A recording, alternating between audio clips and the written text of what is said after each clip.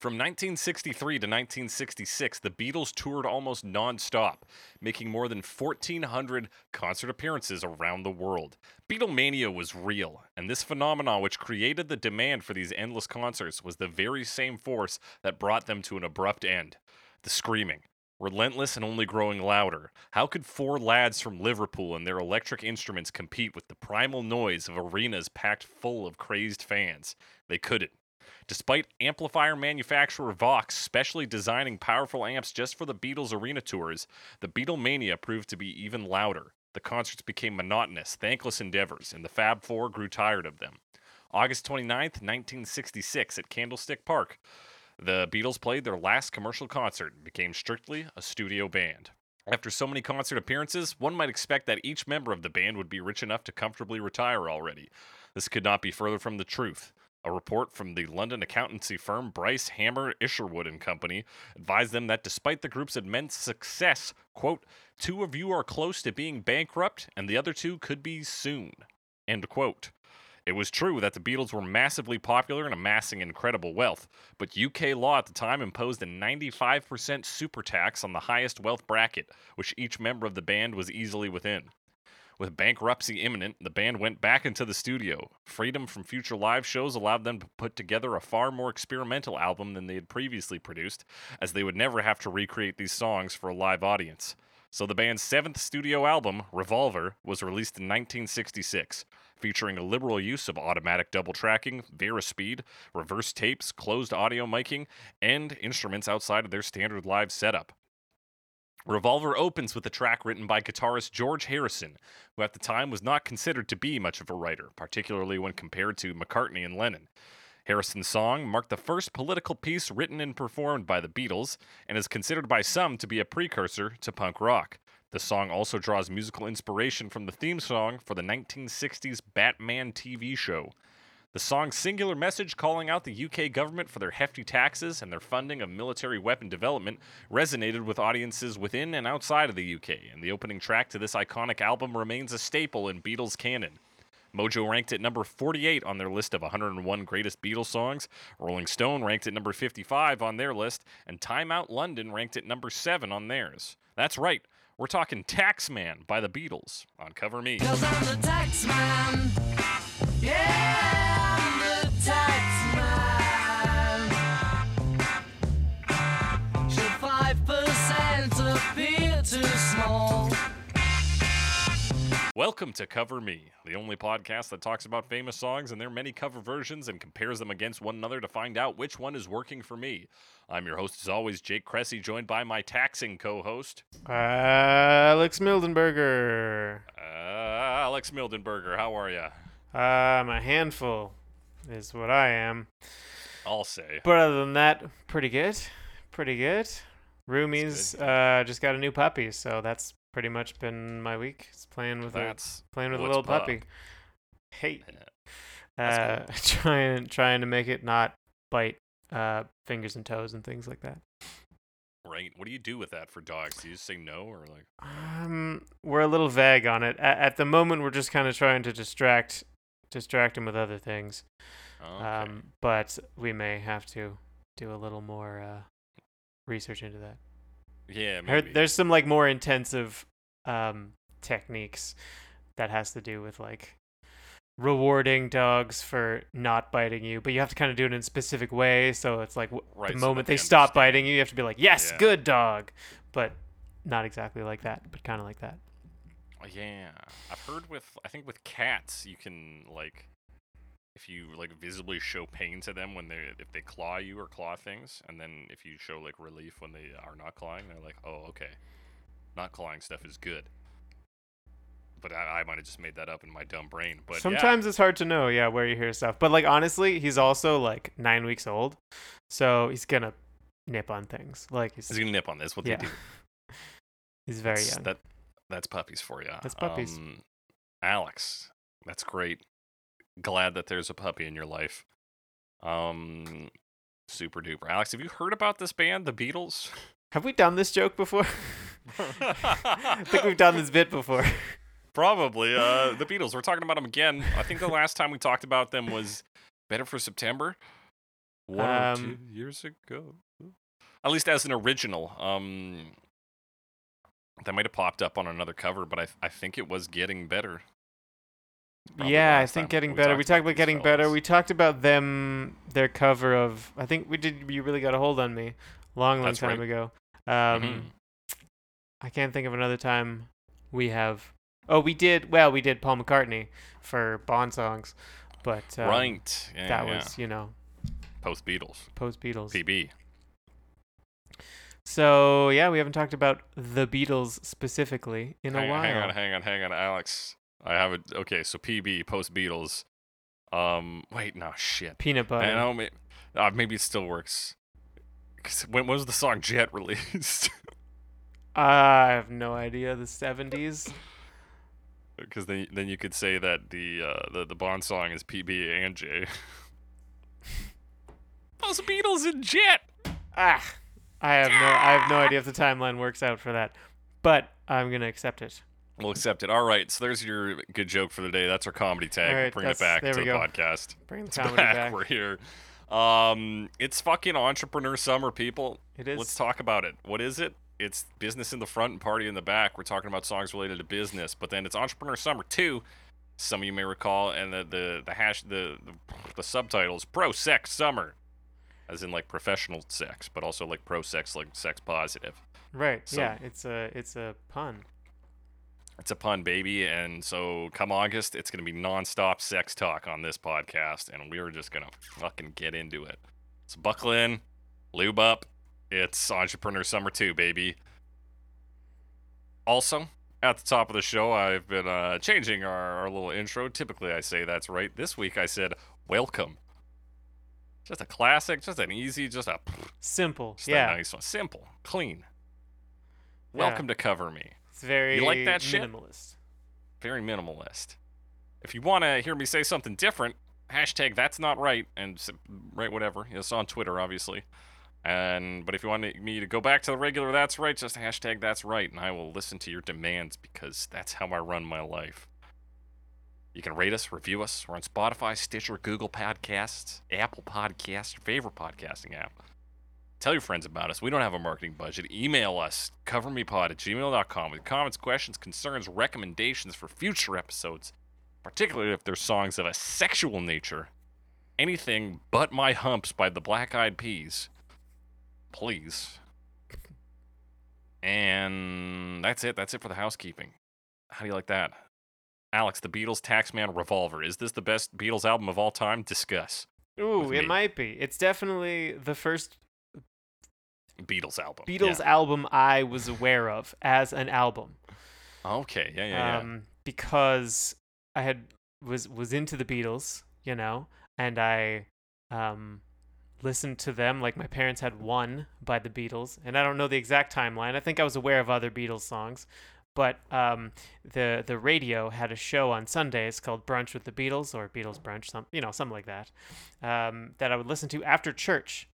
Ah, yeah. And this is the first one I ever remember hearing was about Revolver, and talking about the Revolver album as an album, and then I got my dad to buy it. I was like, we gotta buy this. So yeah, it was one of the first Beatles albums I ever owned as well.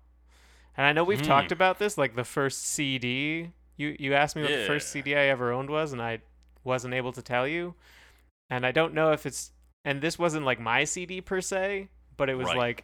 it was definitely early on.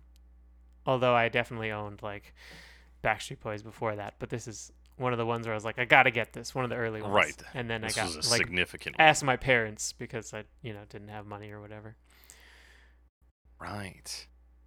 Yeah, this was one that was one I'd heard whispered about. It's like, oh, the Beatles, Revolver, such an incredible album, and Such a there's that song strange album cover. It's about all how white much and Paul McCartney likes weed, and you're like, oh, fuck yeah. So I was, once I started smoking pot, I was like, I gotta listen to this black. fucking Colors and album Revolver. by the Beatles, Revolver. And, listen, I was, oh, it's crazy. They must have been so high, bro. I was in that phase of my mental development Sure. where any mildly creative idea could only come to be through heavy use of drugs. Of course. But yeah, I don't know if this one really parsed, permeated my membrane the way other albums have. I like some good songs on here. I like Andrew Bird Can Sing. I like Got to Get You Into My Life. I like, yeah, it's one of those ones where I'm like, yeah, I don't give a shit about this album. I listen to it. And I'm then like, you go oh, yeah. through it, yeah. All these songs fucking slap. It's a very well put together album. I mean, I had the advantage of like the first time I heard about this album was literally going through it track by track and like talking about each song. So I'm like familiar with each part. Yeah, that process when you like hear somebody like go through something, like you hear critical like dissection of something before you go into it, can make even like a shitty piece of media I think a lot better because you're like, oh, Something to I fucking think know about, so much yeah. about this. Yeah. But hopefully this isn't shitty. I certainly like it. And Not Taxman, first song remotely. on there. I very amused. I remember being very amused by like the count in, for example. They're just like 1, Oh yeah. 2, 3. Oh, and it's very funny because I didn't notice until this week that there's also the actual count-in under that. I didn't actually notice that are there 2 voices? There's 2 voices. So I thought it was just and kind of like a pun of well, sorts. the and it is because the count-in that you hear prominently is not him counting in the band. It's him. It's the tax man counting money. Right. Okay, I just heard the other count in, yeah. Yeah. So then, like, and it does cover it up most. I didn't hear it until this week, but you can hear the band count in just under him, about midway through him going 1, 2, 3, 4, bam, bam, bam, bam. So yeah, that's a little fun fact. What else did I have to say about this one? There was a good quote by some dude who said like, with these 4 songs alone, he says like you could recreate pop if we lost all of pop music overnight, like it was all deleted from history. As long as we had these 4 songs from Revolver, we could put it back together. Yeah. That's how like critical these were for Well, pop music. I don't know about that. I mean, I'm sure there's a lot of influence there because it's the Beatles, but certainly there's a lot of cool, interesting it's a stuff. quote on that gets crazier the further away you get from whatever time the dude made that quote, right? here. Right.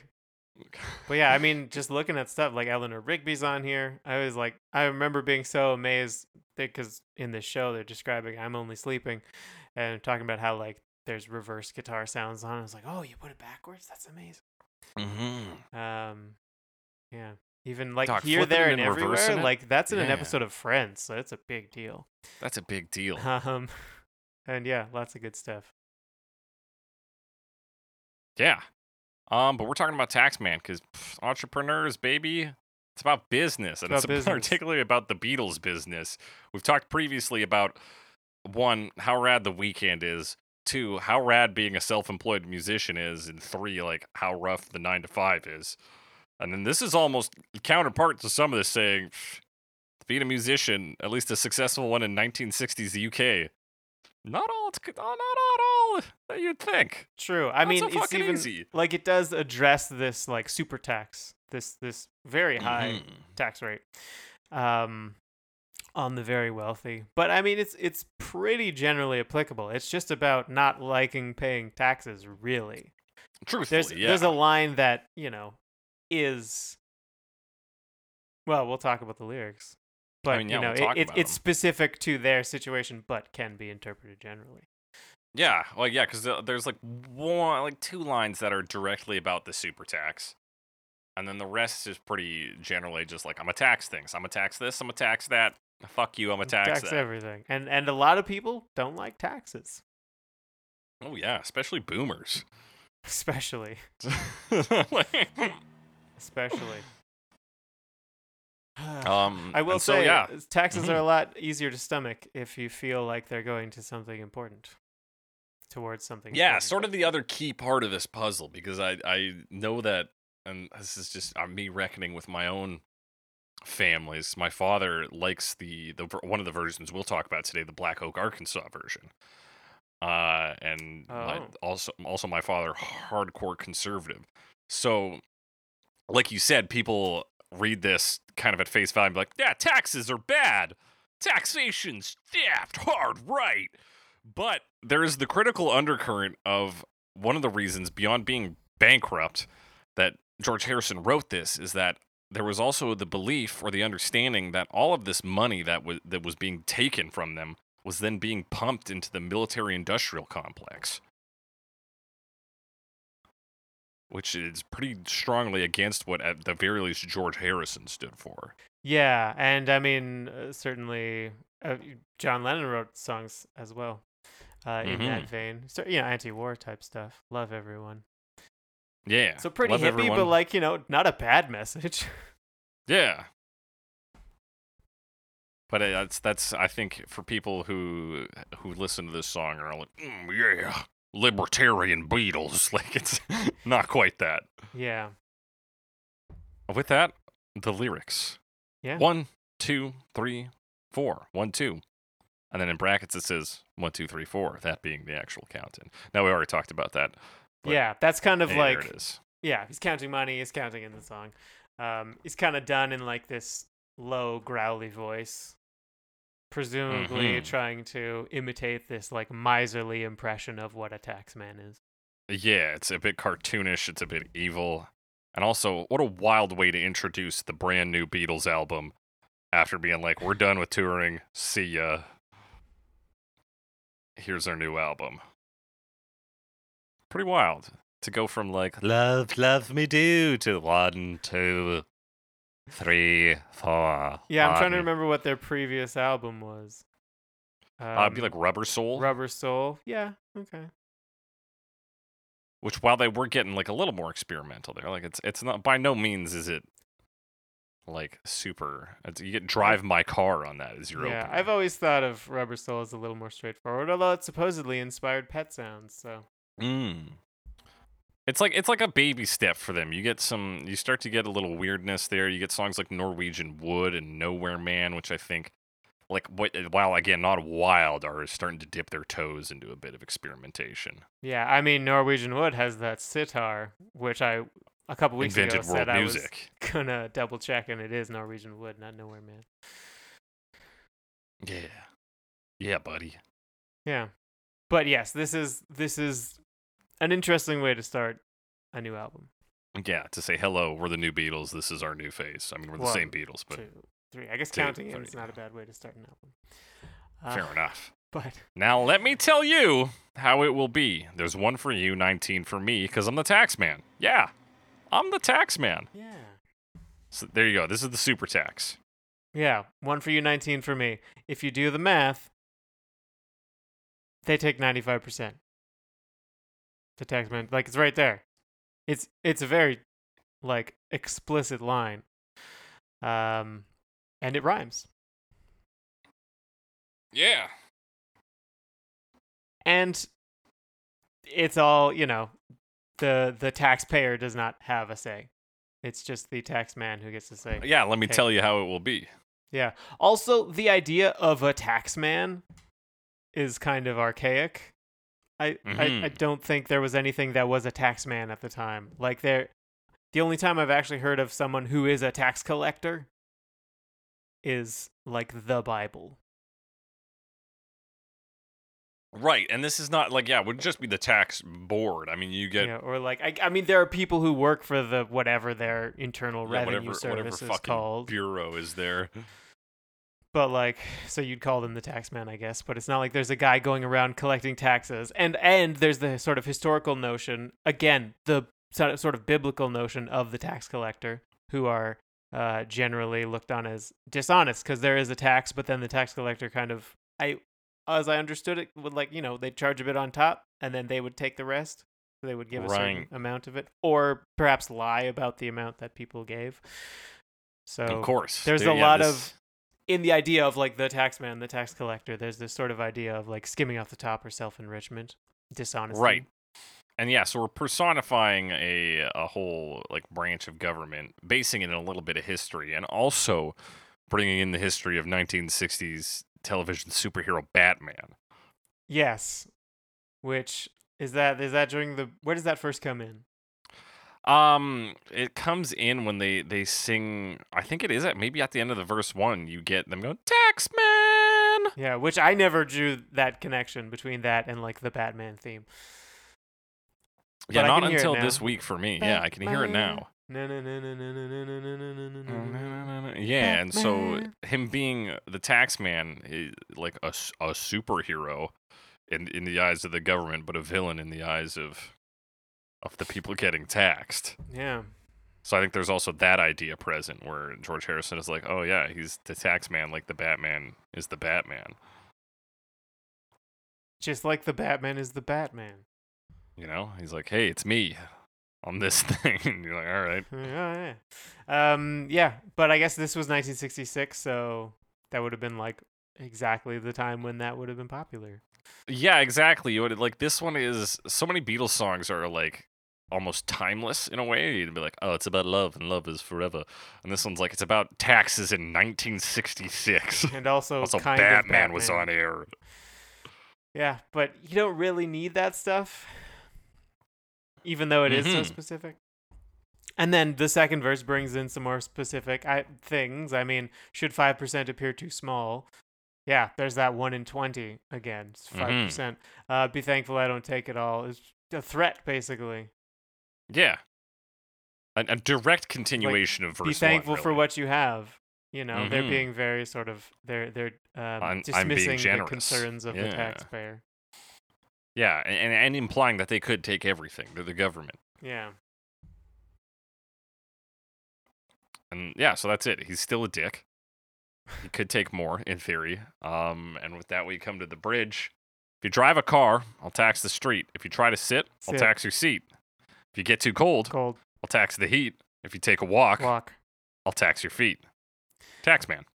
Tax man. Yeah, it's I mean just a bunch of arbitrary things to tax. It's sort of this hyperbolic statement of like they just tax everything because they can. Mhm. Which is like I don't know. I mean they do tax the heat, don't they? Probably. Like don't you pay tax on utilities like a little bit?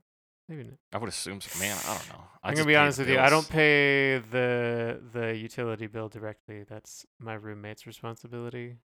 Yeah, that's the same here, so I just give him money. So, yeah. Well, if you say But that's anyway, what it is. That's what it is. it is what it is. But anyway, yeah. So it's that. Tax the street. What does that even mean? What does it mean to tax your seat? Also, they repeat the lines here. So they say if you drive a car, car. If you try to sit, sit. And I like until this week was always so confused by that. Like I never knew what they were saying. Mm-hmm. It sounds like I don't know. He described like he says if you drive a some kind of car. Right. And I was like, I don't know what he says. Probably some British term that means something that I don't know about. And I just accepted it. Yeah. Well, And they're they say, just repeating you a know, word. you drive a car. I'm like, oh yeah, totally. The British saying, You "Oh, try drive to your do a car." sit. All right, sounds good to me. code in here. Cow. Yeah, that kind of stuff. I don't know. Yeah. It's very straightforward, but it was mysterious to me for a long time. Yeah. But not important well- enough to look up. Fair enough. So one thing worth noting is that eventually what the taxman taxes starts out as like a city-owned thing, the street. It comes down to a seat and the heat, which are both like still not like connected to. Eventually taxes your feet. That's your own body, Yeah, dog. he's cutting bits of you off. Yeah, he's going, you know what? It doesn't even matter if it's you. I'm going to fucking tax it. Because I'm the tax man. Yeah, No boundaries. And then tax man. that's right. And then a guitar solo. And Paul then there's a McCartney. guitar solo. Yeah. Yeah, apparently Paul McCartney played this guitar solo. I saw a quote where basically George Harrison just said like I wasn't bothered by it, so I don't know. I guess he was the guitar player, but they were all just kind of Yeah, recording, so it there didn't was matter like that much. there was some account from like an audio engineer. He's like, George Harrison couldn't fucking do it. He was bad at the guitar. He couldn't make the solo work. So Paul McCartney stepped in and showed him what's what. And then George Harrison's like, yeah, it wasn't really like that. I asked Paul if he wanted to do it, and he was like, yeah, I'll fucking do it. And then he did it, and I was like, cool. Yeah, I've definitely heard a lot of those. Well, every once in a while something pops up and it'll be an article be like, actually the Beatles were terrible. Like I don't know. They seem to make some decent music to me. Yeah. Like they I'm struggled like- in the studio a bit. yeah, It's like like- we got to do that. Okay. Yeah, maybe they weren't like the most talented. Like, is that this huge gotcha? Like, if they were Yeah. like the most technically capable artists, like I don't know, is that big a deal? Yeah, sometimes people are just trying to get words on digital paper to make a little money, Alex. True. I guess you gotta, in some ways, respect it because that they've been pushed into that situation Mm-hmm. by market forces or something like that. That's right. Business. By business. Typically by student loans, if my life is anything to go by. Another interesting thing while we're talking about sort of contributions on this song in particular, George Harrison is kind of portrayed as being a guy who was more about the music than about who got credits. He was like, we're gonna make a good song first and foremost. So that's it, painted in that story of him being like Paul McCartney did the best solo, so he fucking gets to be the solo on this. Mhm. I'm not fighting for that credit. I want what's good for the song. And that's also why he got some lyrical assistance from John Lennon. And John Lennon has a quote on that in 1980. He says, I threw in a few one-liners to help the song along because that's what he asked for. He came to me because he couldn't go to Paul because Paul wouldn't have helped him at that period. Lennon said he was reluctant to agree to Harrison's request since it was, quote, enough to do my own and Paul's songs, but he did so because, quote, I loved him and didn't want to hurt his feelings. It's Lennon bitching a little bit about A little doing bit. too much work. Yeah. Also, possibly subtly, kind of, ribbing. Maybe I don't know. Taking a bit of a swing at Paul McCartney because he's like, it's enough to do my songs and also his songs. Right. Well, that's a classic Lennon move, isn't it? He's like, well, I really did Well, I all was the doing work for the everything, band. so you know. I wore the little circular glasses, and that's why I'm the best. The best Beatle. Anyway, time 'Cause for I couldn't verse 3. see through as much of my field of vision. It was very restricted. Anyway, Don't ask me what I want it for.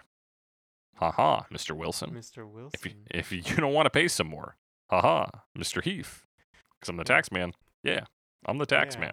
Again, kind of similar to before where he said like, be thankful I don't take it all, and now saying like, I could take more if you keep inquiring. So similar Yeah. implication. And yeah, don't ask me what I want it for. This is yeah. the line about where's all this tax money going? Is it the military industrial complex? Right. Or like whatever. Self-enrichment. I mean, that's something we hear about a lot these days. Right. Is like funneling money into, especially in Alberta, there's a lot of accusations about Money funneling. putting money into places that will enrich politicians. It's not a new concept. No, certainly not. Yeah, and not enrich the population. A lot of accusations. And then specifically bringing up a few politicians who were British politicians at the time. The Mr. Wilson, Harold Wilson, the Prime Minister of the UK, Mm-hmm. the Labour Party, Yes, I believe so. and then Edward Heath, the Conservative opposition leader. So yeah. That's right. And the Labour Party was, of course, responsible for the high taxes that this song is about. So naturally, you include a jab at him, and presumably at Edward Heath. I guess like the Conservative Party must have not been better. Yeah, I don't know. I mean, I don't know exactly how their system of government works, but they probably, to some degree, had to work together. Mm-hmm. I know, like, if it's a majority government, because I think their parliament is set up similar to Canada's, so a majority government can pretty much just do whatever they want. Right. But I don't really know if they needed cooperation in this case or what. Yeah. But it's also like, I mean, one of the comments says suggests that it was like a way of remaining neutral, so he wasn't like specifically calling out one party or politician. Right. It's just like two people that represent large political parties. So it's not like, oh, look, I don't like any of them, sort of thing. Right. Yeah, I don't like politicians in general. Yeah. Oh, Without yeah, that being could like, be I it. don't like this particular policy or group of policies or something. So it's like, Although it gets a little political, but it's not like super specific or anything. Right. a way I mean, that, well, like- it is super specific in that he doesn't like this super tax. True. But Yeah, well, yeah, it's when super he's specific in what he's talking about, but he doesn't like address a specific ideology or anything. Yeah, but I guess like if you had just said, "Haha, Mr. Wilson," people would be like, "The Beatles come out in support of the Mr. Heath." It's like, Yeah. maybe that's not the case. So yeah, once you start naming specifics, it's good to name both to give you a little more ambiguity. Yeah, because I mean, really, he just didn't like the tax, and those are people Mhm. associated with setting that tax. So Also, the '60s, rock and roll musicians didn't really like politicians in general, so pretty safe call to say he probably didn't like Edward Heath either. probably, yeah, that's definitely a feeling I've had before. It's like, well, we could vote someone else in, but would it even matter? Exactly.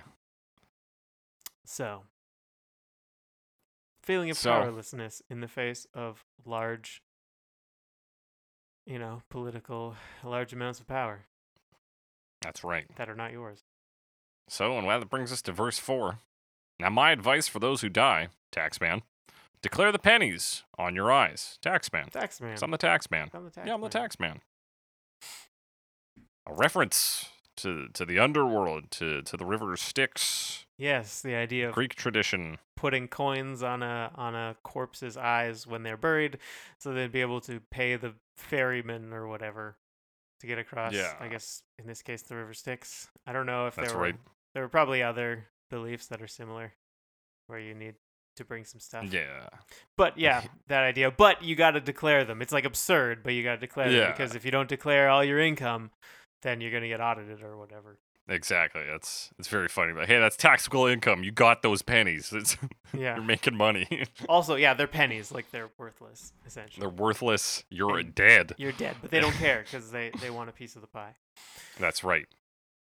And as we learned in the outro, you're working for no one but me. Taxman. Yeah, because that's where the money's going. And I mean, honestly, in the Beatles situation, it sounds like if they're, I mean, it seems unbelievable almost that like the idea of like you could make a significant income, but because of that you were pushed to To poverty. poverty, yeah, which or bankruptcy seems very strange to the point where I would be like, were they using what is this, like what, like tax brackets properly? What's that called? Yeah, because typically my understanding of tax brackets is like your money up to X amount is taxed at this level. Then everything past that level is taxed at another amount. And then, so and so on beyond that. As you make more money, a certain chunk of your money, not all of it, is subject to a higher tax rate. Yeah, so I'm just curious about the story. Like they were like, how do you get to that point? I guess in their situation, they were probably just getting checks from whoever and then spending a lot of money, and then they had to pay their taxes and they didn't have the money for it, kind of thing. That's my Mhm. guess. I don't know. I'm not So trying according to here's some genius stuff here. First a quote from Harrison, who stated, "In those days we paid 19 shillings and 6 pence out of every pound. There were 20 shillings in the pound, so they paid most of that." That's from Harrison. So moving on to a Bloomberg article quote, it says the top rate for British taxpayers in the mid 1960s reached 83%. The wealthiest among them paid a 15% super tax on top of that, pushing taxes as high as 98%. And according to their accountant, Harold Pinsker, the first £100,000 earned was taxed at 87.5%, and the second at 98. So it does seem like there was some tax bracketing, but it was already at such high levels. Like they. So Okay. maybe this 5% is a bit of an exaggeration. I wouldn't know how to average it out. I mean, I guess it depends on how much they made after that £100,000 mark. But yeah, nonetheless, even at that, that's not a ton to live off of. At least not by these days. I don't know what living was like in fucking 1960s UK. Yeah, and then there's some other quotes about like, oh, Brian Epstein was like paying us £25 a week each or whatever. And there Mm-hmm. was some deal. So anyway, I don't know what the specifics were, but it sounds like obviously they were upset. Yeah. To speak, And it was not unusual for British bands to they become what were called tax exiles. yeah, you definitely hear stories of that. Mm-hmm. Jethro Tull even has like an album that they recorded or tried to record, and I think it's like demo tapes now. Like Mhm. they basically just ran to France for a while and recorded in some like chateau. Anyway, yeah, lots of that. Lots of that. So yeah, this is what it was like to be a successful British band in the '60s. They call it Chateau Disaster, but it's like D apostrophe Isaster. It's just a little pun on French there. Disaster. It's great, Yeah. fantastic. For easy as fishing, you too could pay 95% taxes on your income. If you can make sounds loud or mellow. Yeah, of course. That is key. So that's the lyrics of the song. Pretty straightforward. But it's rich in that it really, captures their their anger at this very specific period of time. Yeah, and it's a very specific thing with not actually that many lines. Like each verse is like a single rhyming couplet with a Mhm. refrain stuck on the end. Yeah, like 60% of the words in this are probably Taxman. Yeah. Sung like Batman. Batman, Mr. Wilson. And yeah, but what's the rest of it like? What's the music like? That's what I want to know. It's pretty interesting stuff. So we open with that count in Well, and some coughing and a sort of like, I guess it must be a tape noise or something. It's like, yeah, something like that. It must be, right? If it's 1966, just kind of like sounds like a reel of some sort. Yeah. And like there's like some tuning maybe noise. It's like studio noise. Yeah. Yeah, it's a real like that, and that too I think gives it an opening track feel, this sort of setting up noise. Right. This is the start, and then you kind of put up the like back walls kind of thing while you're playing. Mhm. I meant the three walls on the stage. If that Right. makes sense. Yeah. I think it does. I think so. Yeah. And then they kind of jump right in. Yeah. They got you this then riff going on. as you hear the guy counting, you hear in the left audio. It was very weird listening to this. Oh, that's I'm right. listening to the remastered 2009 version, and everything is like mono. It's not nothing. You don't ever hear anything in both sides.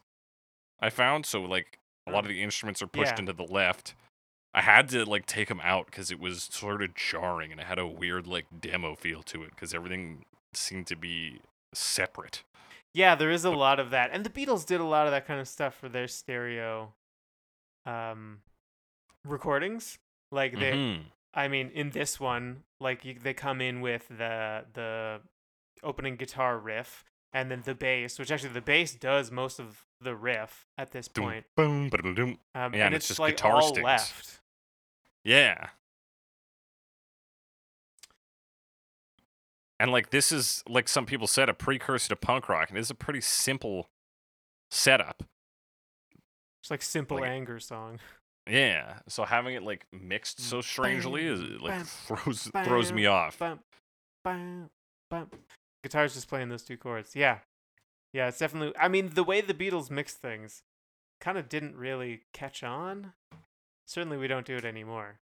Just like that Mhm. heavy panning like all the time. Although you can hear a little bit of like the rest of it in the right side, but it's a very small amount. Yeah. And then everything kind of follows the riff at the start. So like even the drums. Well, yeah, they don't come in until after the line. Oh right. Hitting the cymbal. And then they kind of do like the bum ba ba ba bum, Yeah. which is really what the bass is kind of doing, and then the guitar is reinforcing that by playing these like kind of stings. And what else? I mean, Ringo always has interesting drums. I've All defended right, I lied. The Ringo drums in are there right past. off the bat. Yeah, you're a I Ringo like Ringo. apologist. Mm-hmm. I think he has some interesting drum patterns. But he's not even the best Drum drummer in the patterns. Beatles. I heard him call them one time. Classic. I don't even know if that was really said or not, but it's very funny. Mhm. And then they kind of keep doing that throughout for the verse. They play that riff, and then the lines are pretty spaced out. They kind of do a riff in between the lines. They do like, let me tell you how it will be. Bum, ba, ba, ba, one for you, 19 for me. You 19 for me. And then into that refrain, cause I'm the tax man. Yeah, drums you get a bring in little the cowbell. like snare roll. Oh yeah. And then a cowbell. And then a cowbell. But the cowbell is You're very right. much in your on the right side. As is the the cowbell comes in. Does it come in this refrain? No, it's the later refrain. Sorry. Okay, yeah, I'm not yeah, sure yeah, if it's yeah. in yet. That's after the second verse, because we do go into the second verse. But no, yeah, you're right about it. Like goes on the cymbals. Lots of cymbals for that first refrain.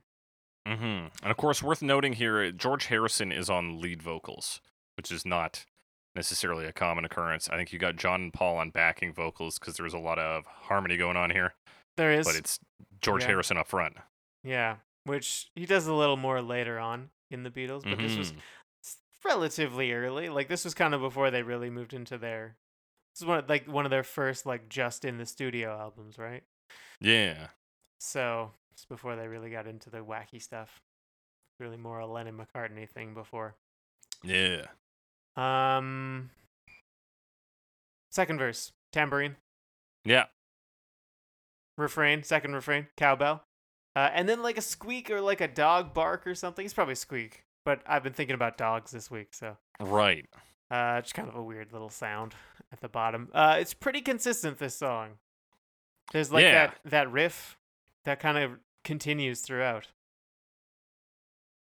Although, and then it goes a little more buck on the bridge. Especially the But bass. The bass, yeah, and it's so smooth, that movement to it, though.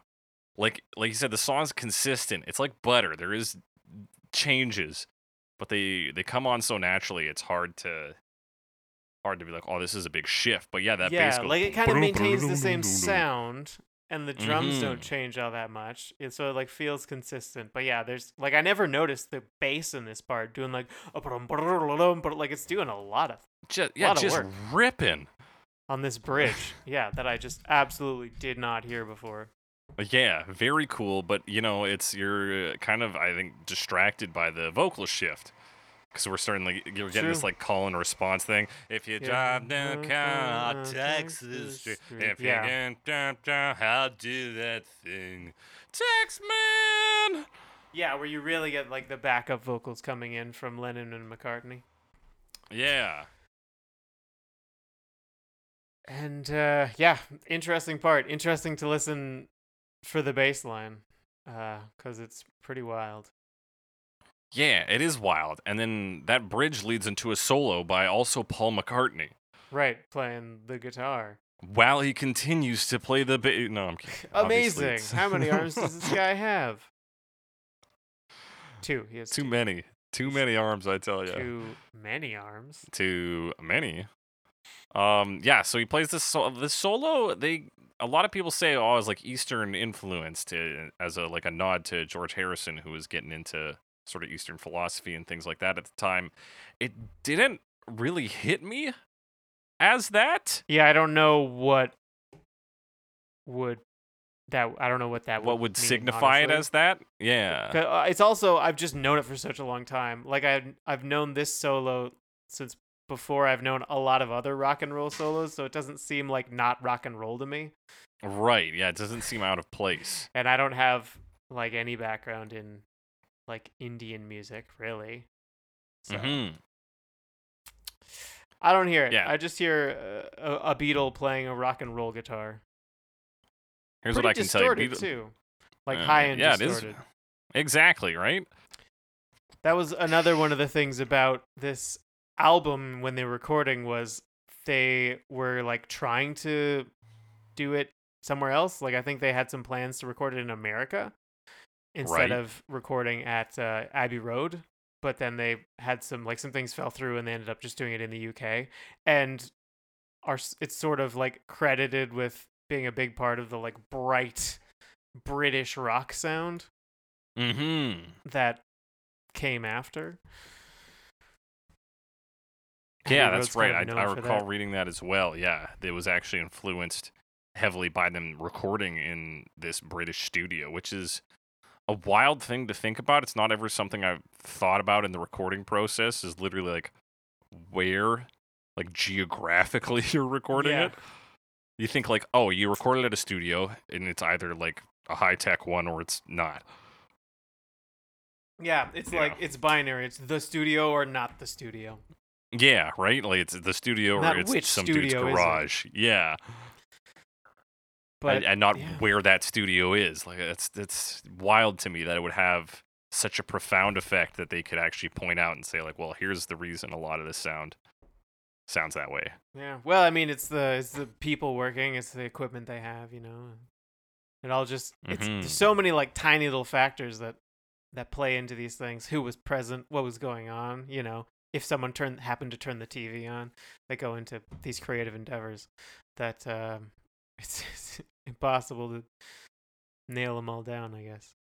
Mm-hmm. So jumping back to the solo, I have a quote here from musicologist. Hang on a second. Musicologist.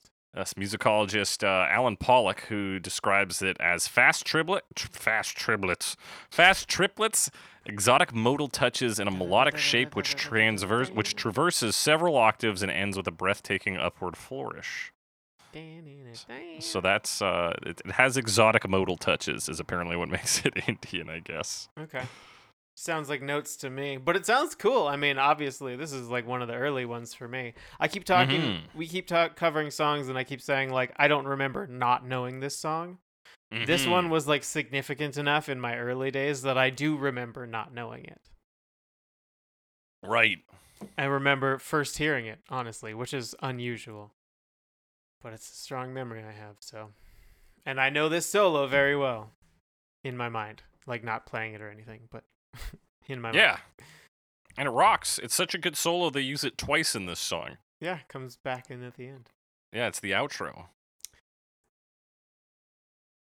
So from that solo, we rip to a back to the refrain, because I'm Yeah. the tax man. Yeah. I'm the tax man. And at this point, the guitar starts to play a little bit more with the guitar from the solo. I think starts to play along with the riff.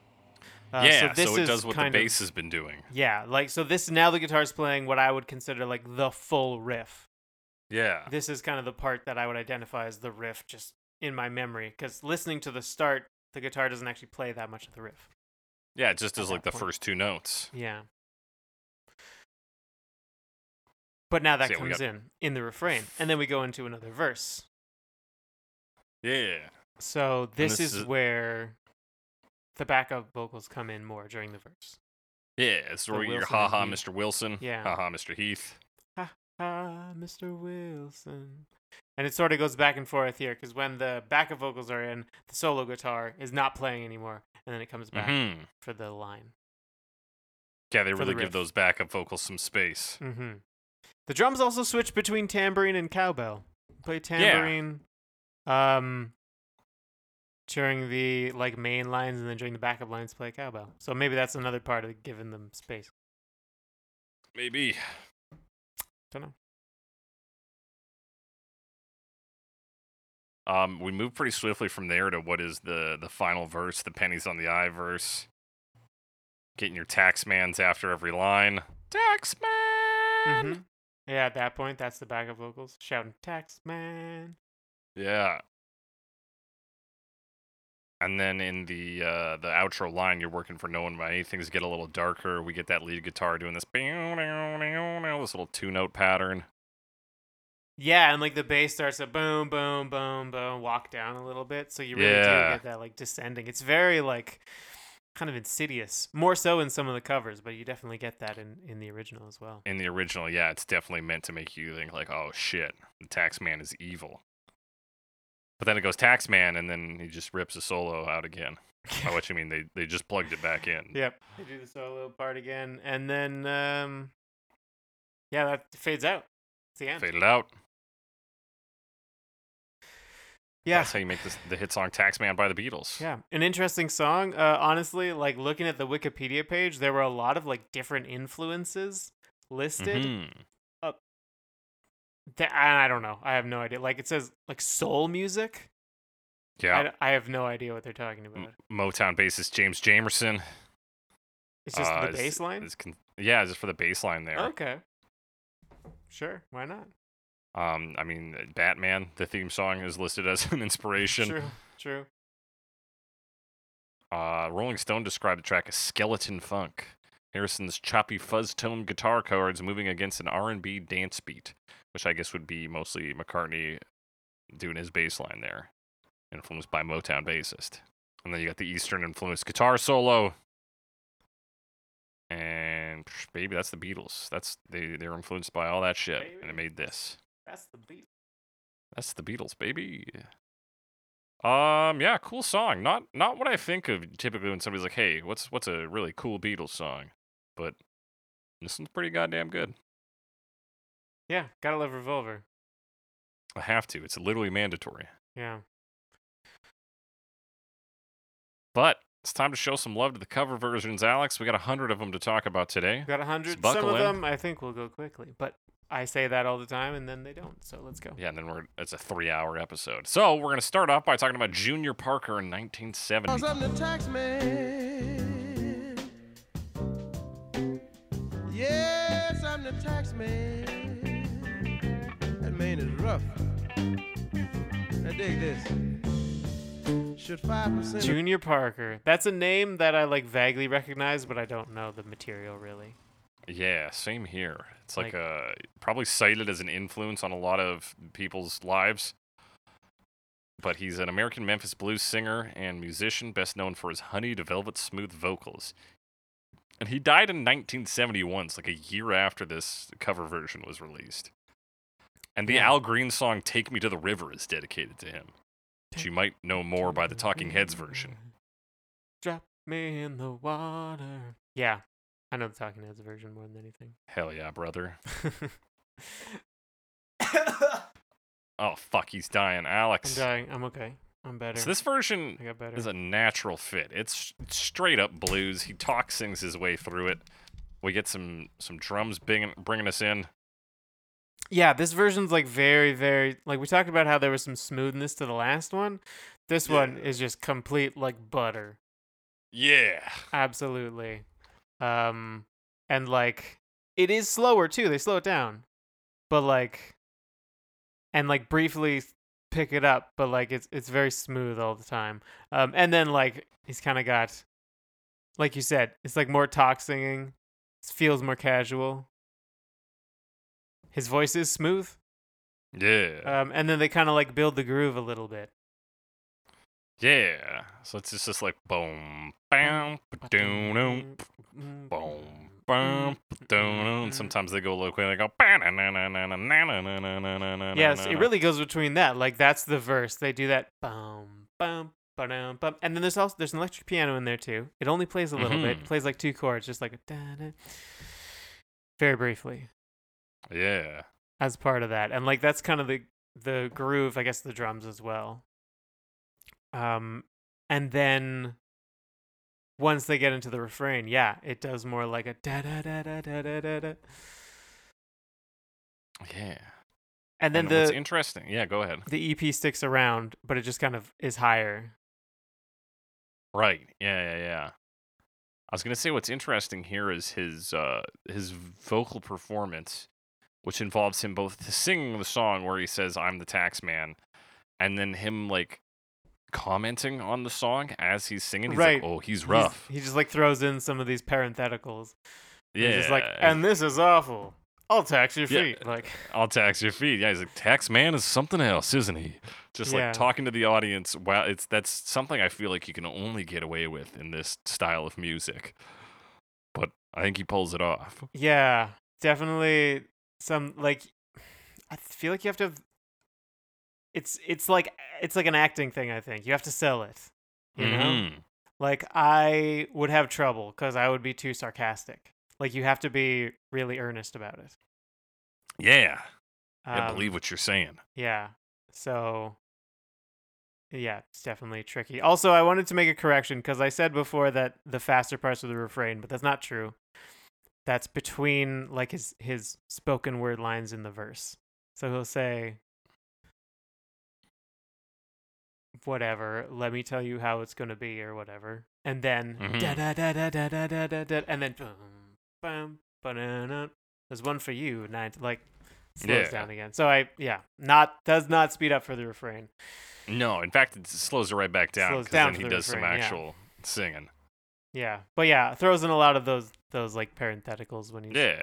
doing that talking. Another thing that happens on the refrain, the guitar gets some like bluesy licks in. So even Yeah. though like we're grooving and really his speaking / singing later on is more of the focus than anything. It's kind of like the story, like he's talking to you and telling you this thing. Yeah. There's still like in the background, the guitar gets to play around a little bit, play some licks. Yeah, give us a little something in between lines, in between the refrain and the next verse. Yeah, but it's all meant to just like set the mood of this blues styled song. I mean, it's rough. And he switches things up in the bridge as well. If you drive a truck, I'll tax the street. Right. And then he says, If if you you try try to to- fix it, Mm-hmm. fix it, Fix it. I will tax your seat. I'll tax your seat. And then the Yeah. groove switched here a bit too. It's more of a boom, down, down, down, down, boom, boom, down, down. A bit more start and stop on it, but yeah, it's a very clear bridge. And yeah, it's cool. This version's very cool. The cool version for cool people. Yes, very cool version for very cool people. Like me. We go back to, I mean, yeah, and then it kind of keeps doing that stuff. It doesn't do the names and the backups. It just sticks with his like lines. He kind of repeats some things. So like on the, like if you don't want to pay some more line, he says like if you don't want to pay some more. So yeah, it's like Yeah. just so slow. Yeah, he makes can it his just own. Fit in so many words in between. Yeah. You know when he says them. And And yeah. continues Yup. like that. No, you were gonna say something. What's up? Continues like that. I was gonna say, does it sound like he says, "Beware the pennies on your eye"? It does. I think he does say that. Yeah. Don't know exactly why. I guess yeah. Like watch out because they're gonna charge taxes on those Right. too. All right. Because maybe? I'm Yeah. gonna snag those fucking pennies, boy. 'Cause Yeah. I'm the tax man. Like it still makes sense, but it's a little silly. It's kind of a fun thing to hear because a couple of other versions do it too. It gives me a little giggle. And then yeah, it kind of has a bit of a build for the end because like it does a refrain and then picks up a bit. So it's not like the super fast parts from between lines or anything, but it's picking up. Mm-hmm. And then it goes down to like bass and EP and just as the outro line. So there's a little more focus on that outro line that you're working for no one but me. Yeah. And then he adds even some more ad-libbing in the end as they kind of groove out because it's really Mm-hmm. stuck in this groove. This groove. Mm-hmm. So are those words related closely enough that pun is unnecessary? Maybe stuck in a groove. Is that why it's called a groove? Because you're like kind of You're stuck like in in it? it because like you're in the pocket. Yeah. Huh. He kind of ends this one on a lot of ad libbing. That man is rough a lot. Taxman is rough. He can come and get you anytime you want. Would you believe he can come and get your lady? Then he says that tax man is a flip. A flip. Yeah. Well, damn. Yeah. I don't know what that even means. Is that a racist slur for Filipino? Could be. Could be. That seems like too specific, and I feel like that's not I don't think that's not like, a can you racial imagine? stereotype I've ever heard of. Goes through the whole thing. He's like, that tax man's Filipino. Oh, a flip. Whoa. A flip is Junior someone. Parker. It's if you flip. Well, here, I mean, if you go on Urban Dictionary, I looked it up, and it says if you flip something, you make a profit out of it. It's not used as a noun in that case. What is a flip person? To Definition sell of flip, someone out to someone the bird is police. A racial, so it is, yeah, racial slur. Okay. Go Is it bad to say insane. frickin'? I don't think so. Sorry, I'm just looking at related searches when I Okay. looked up flip slang. Something Like, they if you profit want to off of know, probably not. What a strange thing to ask Google. it. Mm-hmm. It's like, Google doesn't give a shit what you say. Do you know how much porn Google has seen? Too much. All right, who's up next? This one is one that you mentioned earlier. Yes. Black Oak, Arkansas. So you said this is one that you were familiar with. In 1975, loosely. Black Oak, Arkansas, 1975.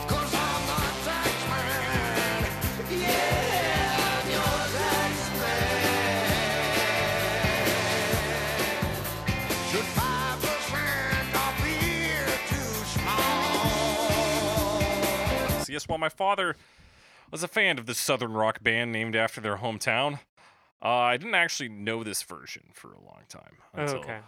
I got into the Beatles, and I was like, Tax Man, and my dad was like, oh yeah, I love that Black Oak, Arkansas version.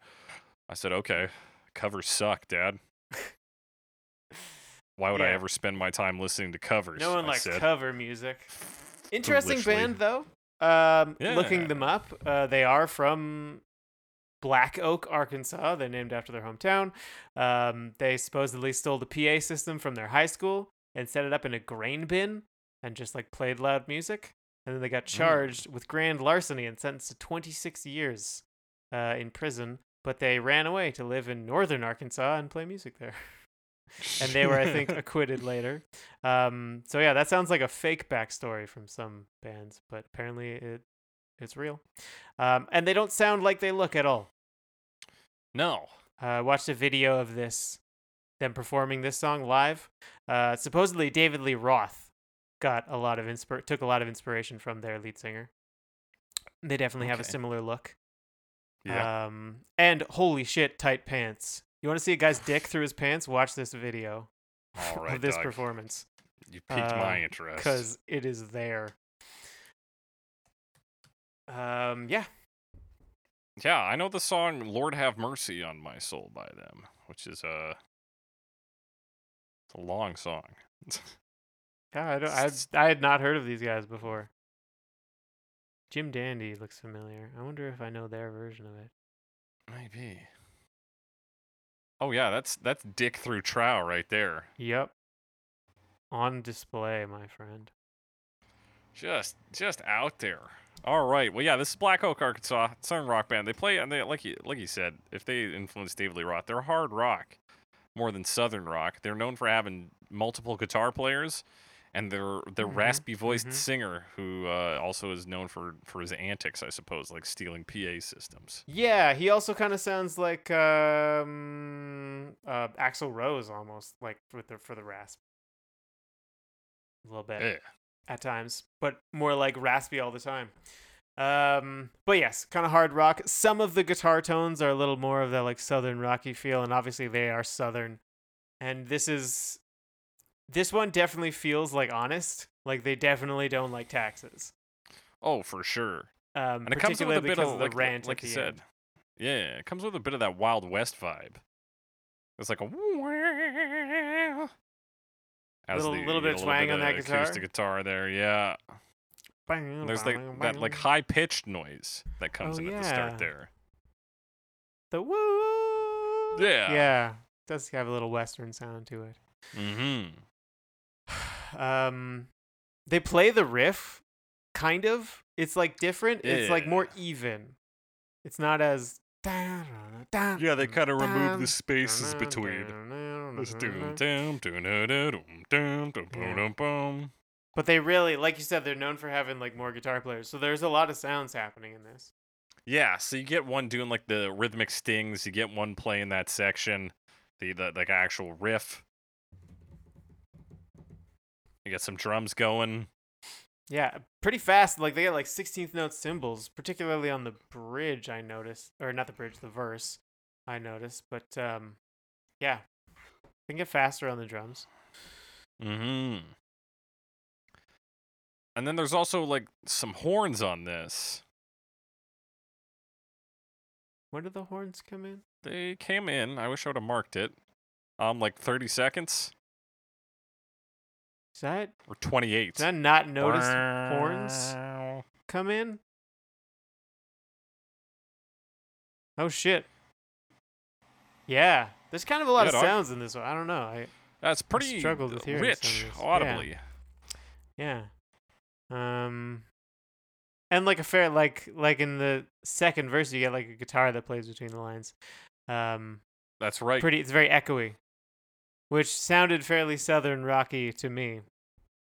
Yeah, you get a bit of that like echoes of the great vast plains on that guitar. Right, or like you're playing in a grain elevator, or what was it, a grain silo? A Grain bin. silo.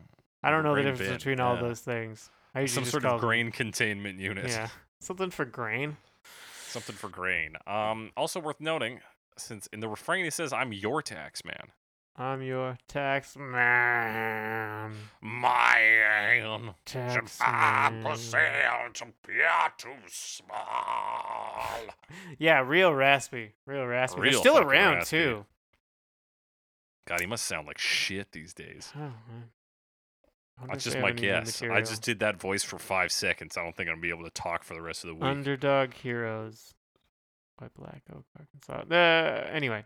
All right, Alex, let's keep it on. Keep it on track let's here. Keep it going. Let's keep it going. What happens? They do a build. I mean, we talked about how they have a lot of We should talk about the bridge first. I'm getting ahead of myself. No, talk about this bridge. We've set Talk up. about this There's bridge. it's instrumentally rich, Yeah. and only becomes more so in the bridge. Yeah. More they're backups. They don't do the repeat thing because Yeah. no one does the repeat thing. They say No, drive a 'cause why truck would as you? well. If you drive a truck, Yeah. they got that fast bass going on, and then there's like another guitar riff they throw in to lead into that after bit where they just do the text man, Yeah. and then their own guitar solo. I mean, and again, yeah, solo fits their sound. Pretty Yeah. short. Yeah, and they get some big hand claps in this section too. Hand claps, clapping their hands. Big, yeah, And like big echoey tambourine. ones, and tambourine, of course. Yeah, but we're clapping along because you got to clap along. It's an audience thing. And then we come into the ha-ha verse, and they've replaced it with 2 other individuals. Yes, who I have no idea who they were. Yeah, I looked up, Ha-ha Alexander. yeah, and Mr. Borman Oh, maybe Mr. Borman. I heard thought Mr. Foreman, but could be yeah, Foreman. could be it could as be well. because I looked at Borman and that's a Nazi. Okay. But like other than that, I don't think they would have. Alexander, obviously Alexander the Great, known for his heavy taxation policy. Taxation policy. That could be true. Honestly, I have no idea. I have no idea. But yeah, so they have taken a step that a lot of other artists will take as well, which is plug in, I assume, political figures. Yeah, Of the modern time or- political figures, whoever Yeah. they may be. I assume. I have no idea who they are. Yeah, not a clue who they are, but they picked their own guys to laugh at, which is a good move. It's a solid move. Yeah, Because obviously, what do these guys care about Mr. Heath and Mr. Wilson? nothing. Nothing. A lot of people just don't do the line at all either. That's true. Or they don't do the backup part. They've also like I jumped between the verses a couple times. They've Mhm. really just turned everything up. Like, well, the drums Yeah. playing more like kicks, but like I think the vocals and the bass are just kind of turned up. They're just louder. Yeah. But there's lots of sounds. Yeah, and so we get the outro line. You're working for me. Only at like with a minute left in the song. Yeah, and they don't do any fourth verse Mm-hmm. because they got to do his rant. Yeah. Did you? I couldn't understand all the words. You got to give up all your share, understand, or something, Oh. something. Beware, little man. Or You get "Yas, something, you something, better something. I need your beware." money. You getting my I'll take the inspection heat. for your protection? Is that later? Oh, there you go. That might be I'm later. sorry, You might honey. have- I need your money. I'll take sorry, the heat honey, I out need of your your money. house or the food Yep. from your baby's mouth. The more you make, the more I take. Tell me, do you Ah, understand? And then he stand. says, working for the man twice. Working for the man. And then I wrote sounds. I don't know if he keeps talking, though. I think it is just sounds. Okay, and then it kind of fades out as he's... It's hard to hear because it's fading out. Yeah. Yeah. I didn't get the beginning. I got, haha, you gotta goomagobo shaya. Turns into a baby. And then they take the food out of his mouth. Yeah. That's right. Yeah, so this is why my dad is a staunch conservative. Is I think my theory. 'Cause Doesn't he like had this taxes. insane rant at the end of this version of Taxman. It's like, they're right. It's bizarre how long that like the only thing I knew about my father's political inclinations was that he didn't like taxes. That might still be true. I'd have to assess my own Reassess, yeah. mind to know. Definitely still true of mine. You know, he pretty much developed his political opinions, I think, from this, and then it's like, well, I got Yeah, those from this taken song. care of. Ah, Black Oak, Arkansas. They got that covered, Taxman. Huh. Time to vote. Chap, not a bad hard rock version. No, pretty that's solid. honestly pretty good. Pretty solid. Odd voice, but like in Mhm. an interesting way. Distinctive. Distinctive. Yeah, that's a better way of putting it. Now let's cross the pond. Let's cross this pond in the year 1980 to talk about Chile. 'Cause I'm the tax man. Yeah, I'm the tax man. Keep that person up here too small. Chile. Seems to Chile like they're- cold. Just to be clear. Sorry, no, go ahead. They're German. They're a Euro disco / rock band. Seems to be mostly Yeah. like dance type mixes of popular songs. Yeah.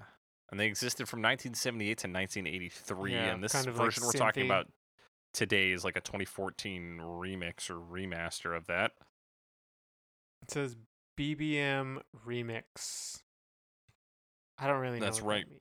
I I'm don't not know what gonna that worry about it means, too but that's much. the only version I could find. And that's why we're talking about it. All right. This is No. an odd version. Yeah. The vocals do this like really like they sound like kind of inhuman and like they're weird. Yeah, it's with almost the- like they've been yeah. put. You know when like you get fucked up audio on a VHS? Yeah, that it's like a vibe little to it. distorted. It's a weird version. There's lots of like synths and the styles unusual. You know what's weird about the voices? To me, they Mhm. sound like they're adults playing like toys in a children's show. To me. That's the vibe I Okay. get from their voices. I can't necessarily agree or disagree with that, but I'll keep Yeah. it in mind. Like they're Noted. performing for children in a kind of exaggerated way. Okay. Yeah. Also, the beginning, they just take the money sounds from Money by Pink Floyd. Oh. I'm pretty at sure. that. Like it sounds exactly the same. Oh yeah, you're right, 100%. Yeah. And But they yeah, got some finger snaps. There's a bit of like radio tuning kind of noise, yeah. and them saying "Taxman." And Taxman. And then the first verse is like this really like it's this electronic voice, but it's kind of spoken and like it's basically just multi-tracked a million times. Yeah, he sounds like the fucking devil. Yeah, he sounds like the devil. Let me tell you Yeah, how it's it like will the be. speak and spell thing. Yeah. With the devil, which I think is actually a Dane Cook bit. Anyway, I'm not gonna worry about that too much. Like what this reminds me of is like a old like advertisement that you would have on a warped cassette. oh, from, that's like, what. Yeah, it does Yeah. sound warped. It sounds artificially lowered, like slowed down. I Yeah, guess. it sounds very It's the artificial, opposite very of the Chipmunks. spooky. It's meant to sound off kilter and evil, is I think the vibe here. Yeah, and And I like the I guitar think they've and the done it. synth, they're like playing like stings, which is what you play when you want it like ghost scary, you know? Yeah. So yeah, it works. It works. Although that voice leaves. And Yeah, then the for devil leaves. Yeah, and the then it's devil this leaves after the spooky first woman. verse. Yeah. Which is again kind of like inhuman and like they're fake smiling the whole time. It's the like I'm gonna say Yeah. Stepford Wives thing, even though I've never seen the Stepford Wives. And it's exactly like the Stepford Wives, a show I have also never seen. And anyone who says otherwise is full of shit. Come at us. Yeah, You we don't know what you're will fucking talking about? fight you, not like physically, but We will fight over the seas and oceans. We will defend our opinions, whatever the cost may be. We will Yes. never surrender. whatever the cost may be. And yeah, it builds a bunch of Oh, sorry. synth. So like, as they go, yeah. So like, there's a riff on the bass, but then like the synth is playing instead of guitar. And then in the second verse, they add like another synth playing between the lines and stuff like that. Yeah. But it's still playing like kind of the riff, really. Kind of the riff, yeah. And it's Underneath yeah, everything. and there's just There's like still a some guitar playing it. very like 80s instruments coming in with a lot of just unsettling Bam, bam, warping bam, and bam. distorting. And then Yeah. we hit the bridge where it just kind of whiplashes to just classic 80s synth. Yes. More of like a sharper kind of like slow-ish attack, but not that slow. Like slow enough you notice it, but not slow enough to make it really feel slow. Yeah. And then theremin, I think, comes in for the solo a bit. It's not a theremin solo, but there's like a background of like ooh. They just kind of keep the groove going. And then the synth plays like a very brief solo. Mm-hmm. I'm worth noting at the end of that bridge when they say Oh. feet, they go down real low. Feet. Fit. Yeah, weird sounds. It's very like disjointed. It's I think just trying to be like surreal. Yeah, which is I saw Euro Disco Rock and I was expecting like it's a dance beat to Taxman. But this is like some strange hell beast. Yeah, they were definitely going for like what I would think of as more like a new wave thing, or maybe this was kind of before new wave really broke out, Yeah. or kind of early new wave of just like weird voices and synthesizers. Yeah, I don't know. It's got like the veneer of like plastic dance music, but it's using that to be horrifying. Yeah, I which- think there's something very cool about this version. Yeah, works. It's a bizarre version, but and it's off-putting probably because it wants to be. Yeah. It's I don't know if it makes me fear the Taxman though specifically. I think it's That's maybe a bit misplaced. It's just like a general like insidiousness, and also it's about a Yeah. tax man. Yeah. and I think maybe because I associate this style with a sort of capitalism sheen, so I'm less worried about the Taxman and more worried about like the businessman. That might just always be true of me. And that also might just be my constant fear at all times of all hours of the day. Yeah, I might just be afraid of everything. If there's one thing I've learned this month, it's I fucking hate capitalism. Ugh. Indeed, my But friend. yeah, I think they really struck something that will stick in my brain. But It's a unique sound. it's a unique sound. But is it as I'm- unique as ska? Can anything be? Let's talk Ruder Than You in 1997. Cause I'm the tax man. Yeah, tax man. If 5% appears too small. A The ska American group ska band from founded at Penn State Pennsylvania. University in 1989. So this did you read their Wikipedia page? Because I don't think I've seen one as self-edited as this Wikipedia page. No, I think I read their description and it just said like people think they broke up because they haven't played since 1998. But that's not true. It's like, okay. Okay. I mean, it might as well be. Here's a tasty little snippet from there. Yeah. So the band's Throw it at current me. roster of veteran members includes the round mound of dub sound singer Freddie Weaver. Band leader Doug Dubrowski still sings and plays tenor sax. He and Don Pankow on bass hail from the earliest days of RTY. I mean, that's Ruder Than You. They got an acronym.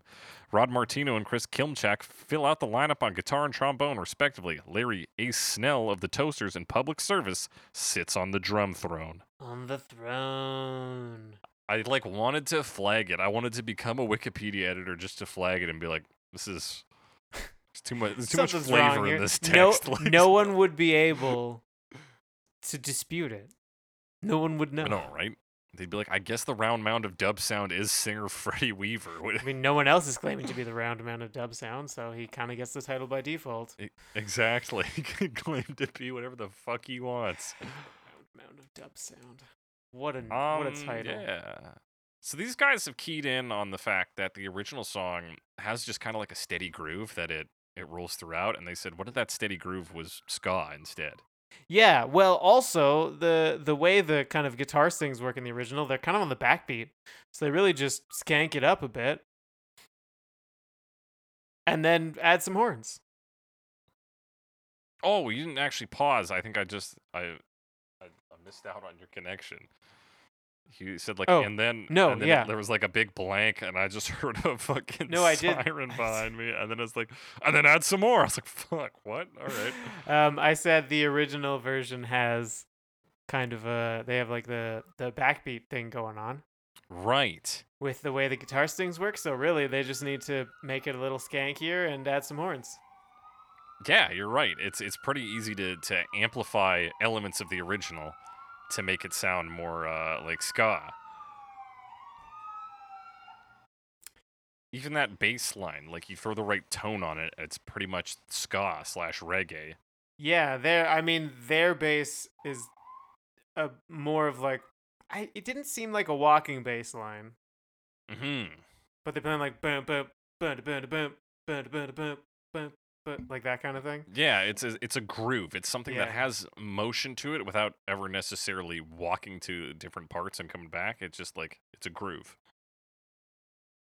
Yeah, and of course they really push that that backbeat rhythm, especially with the vocals. Oh, yeah. They're really accenting. There's one for you, 19 for Ting me. for me. Yeah, so it's kind of Yeah. on that. A lot of that. A lot of that going on these days. Of course, there's you get some another- horns in here as well. You do. There's horns. But before the horns come in, right before the horns, Mhm. there's that first refrain. They kind of switch it up. Like, when they get to the refrain, instead of doing that really heavy, like, skank, they do the ba ba ba ba ba ba ba ba. Right, yeah, they just start Yeah. hitting these single notes. And then the horns come in. And then it goes back into that Yeah. skank, and the horns stick around.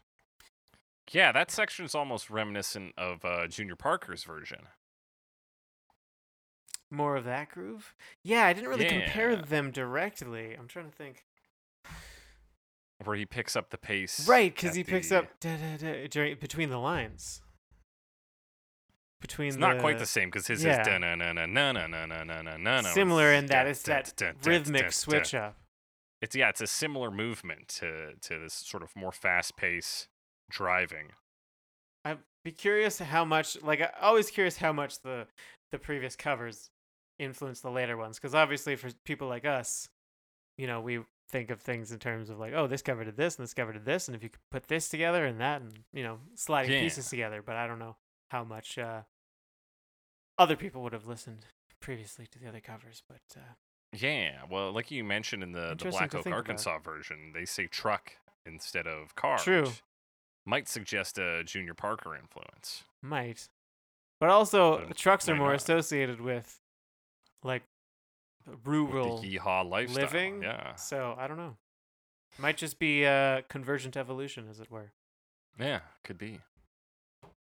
All right. So what do we do? We're skanking along. We're playing horns. Yeah. It's like horn licks between lines. Pretty common thing. It seems like a bit delayed to me. Like they don't start up. Like it's not like the line ends and they go right into the riff. Like Mhm. it waits a bit. I don't know if that seemed significant to you, but for some reason it seemed significant to me. I didn't really Yeah. pick up on I it. don't know why. Just something I thought of. Just they're just taking in their my time with it, you know? brain. Yeah, I guess so. It's ska. They're not in a hurry. Yeah, not in a hurry.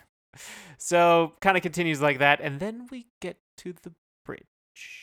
Yeah. The bridge is interesting. Yeah, it's What's it is there? was very unexpected. Is there a word for this? I believe it's called toasting. Toasting? Okay. You know what? I remembered it in this minute in Jamaican music. Toasting, chatting, rap in other parts of the Anglo-Caribbean, or DJing is the act of talking or chanting, usually in a monotone melody, over a rhythm or beat by a reggae DJ. The lyrics can be either improvised or pre-written. So Yeah, it's within that wheelhouse of toasting or yeah, rapping. it's definitely like the sort of Caribbean flavor It of reminded of me rapping. of Shaggy, Yeah, who it's definitely who that do kind of this a kind sound. thing. So he does a whole. I mean, he does the lines. He says like, "You take a walk," but it also has that like he does it like you take a waka. You take a That's your waka. fita. It also fast. sounds like it's between rap and I want to say like who's the band who does that? Well, like Korn or Disturbed. One of them does that like just noise making. I don't know. It is the focal. It is the middle point between those two ideas. Where it's like kind of you get that like growling. Yeah, it's just like very Yeah. like deep growling, like percussive Mm-hmm. delivery. But Yeah, it makes because the his bridge delivery is go very percussive. quick. Yeah.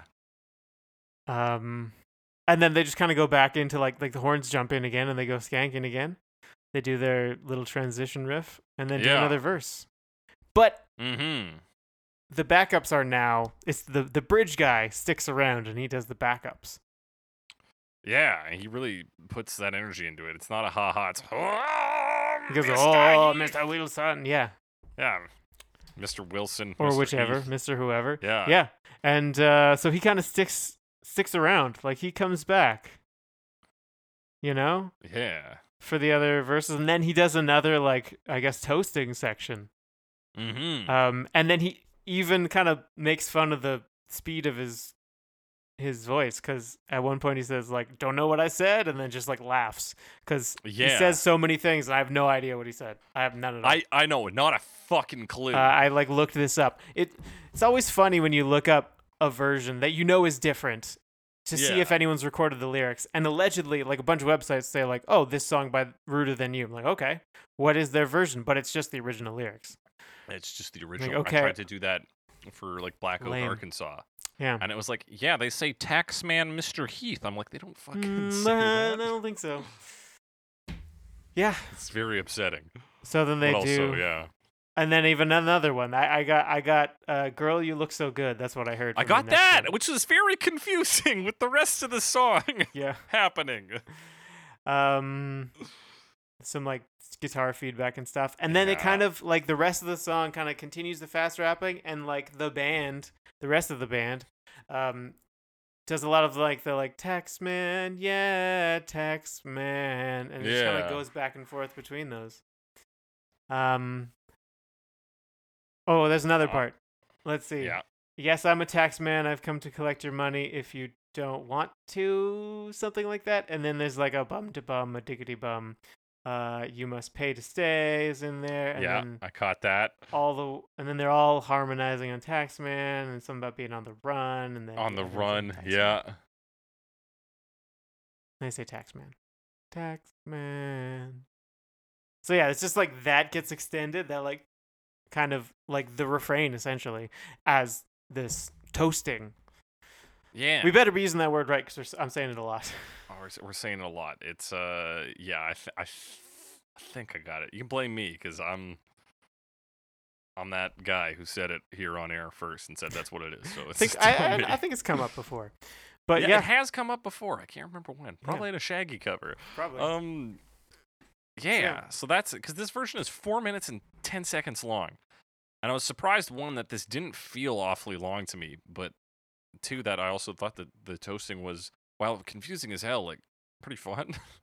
Yeah, it's definitely a switch up, and ska Yeah. is always like a bit fun. Yeah. It's kind of got that going on.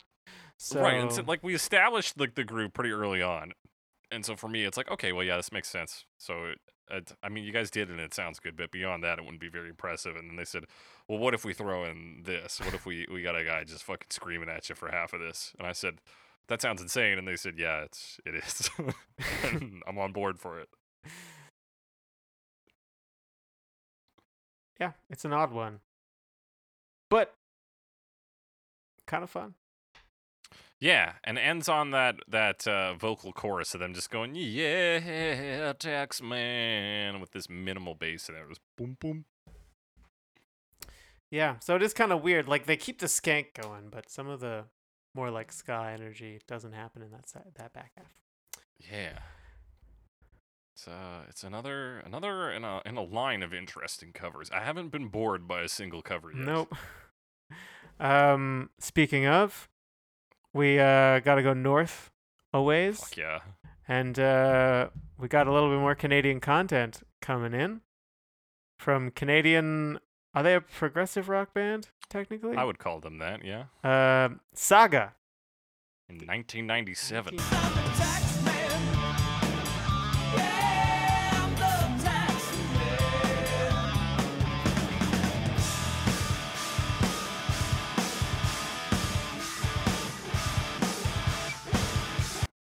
97, Yeah. which is like quite a ways after what I would say is their heyday, which is like more in the 70s. It's like late 70s, Late 70s? maybe early 80s. I can check this thing. What- Yeah, it's still mostly like classic lineup based on this. I'm saying 80s, Right. mid 80s. Okay. Early Yeah. mid See, 80s, my yeah. my touch Late point is the 70s. only album by them I know, Worlds Apart, Worlds which Apart? has fucking Wind 'Em Up on it, Wind 'em up, he which can't rips. stop. That song's And, so like, good. And On the Loose. On the Loose. Amnesia. For Like hits. Amnesia. Anyway. Amnesia. Amnesia. It's got what? Amnesia. I that fucking bad, love this Doc? whole album. They've also got another song on it. Scratching the Surface. Mm. It's also a Saga song. Scratching the surface, you better come up for it. A Okay, I don't new know that one. experience to get you there. That's another Saga song. So they got a couple memorable songs like Worlds Apart. And yeah, this is them in the late 90s. Yeah. So the sound on this, from like a guitar tone and sort of composition, kind of like Tin Machine. Tin Machine. Interesting. Yeah. Yeah, I can Just a hear bit that of in the that, like, guitar. Yeah, because they're both like kind It's of very in the same distorted. era, and in that sort of arena of being like art rockers coming at a sort of more hard approach. I mean, these guys are prog rockers, but I think prog rock and art rock can share a backyard together. You know, Sure. Sure. they have some similarities. Sure. And also, like, I think the guys, obviously David Bowie, but even the other guys in Tin Machine were kind of like more established. It's not like they were Mhm. young guys. They No, played with him, exactly. like, in So the th- 70s. there's So. a similar root of being like 70s rockers trying to make rock and roll music in the grunge era. Yeah. Yeah. Okay. Interesting. I can kind of hear that. There's definitely like quite a bit of distortion on the guitar there. And it's Not so like much it like Tin sounds. Machine 2, more like Tin Machine 1, I think, which is a little more of a prototype. I think Tin Machine 2 is a little more refined. Of course, there's a lot of stuff that went on differently in that recording process, but yeah, I'm talking Tin Machine 1. There's the way the guitar sounds. I thought it sounded more like appropriate for like a texture situation, but it's not really used Mhm. that way. Right. It's kind of used for the riff, so it was a little unusual, I thought, in that way. Yeah. They also have. I don't think it's actually a voice clip. They seem to like to use voice clips in their songs. This, Right. I think, is just them doing a weird voice. But Well, I I imagine you think would they do it as a hired clip. the central scrutinizer from Joe's Central Garage. Scrutinizer. Yeah, so there's kind of like voice clips, which also kind of reminds me of Amnesia because they threw that in there. Amnesia. Amnesia. And yeah, it's definitely more of like a hard rock feeling. There's parts also later on, particularly the backup vocals, remind me of Yes. They're just like very high backup vocals with like a lot of tracks.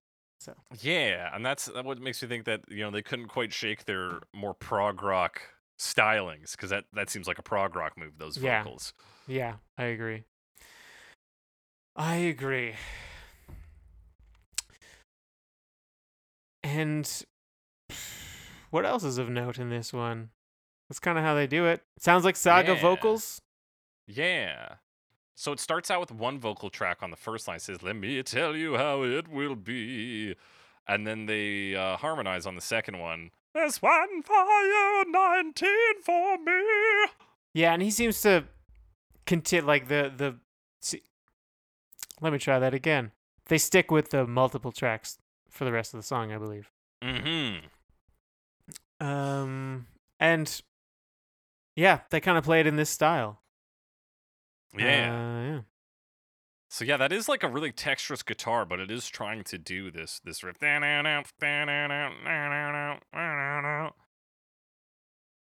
Yeah, sorry, I'm just note on the bridge is where I'm hearing a lot of the that like backup vocals in that maybe yes-ish style when they do the Right.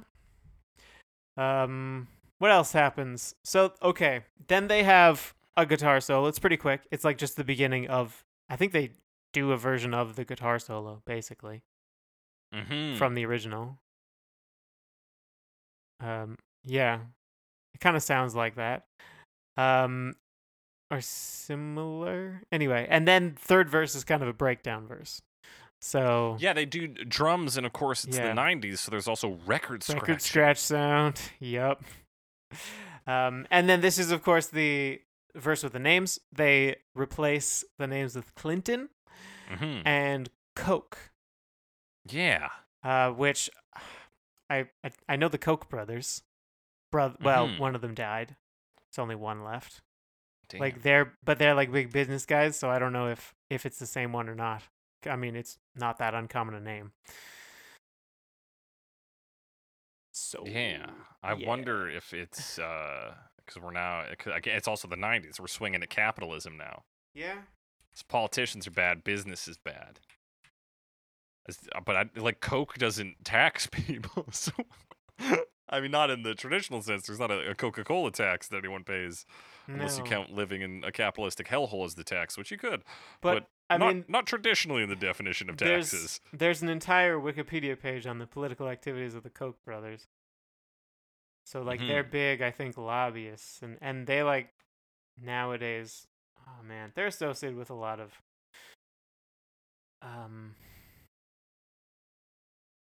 What word would I even Shitbaggery, is that?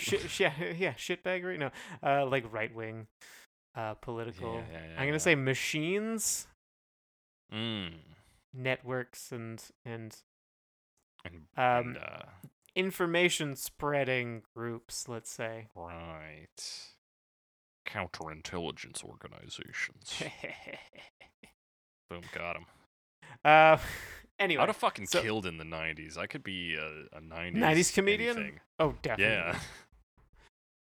Counterintelligence organizations. Like, hey, Clinton, how's that NAFTA going for you? Anyway, let's not get into that too much. That would kill in the 90s open mic. Destroy in the 90s. All right.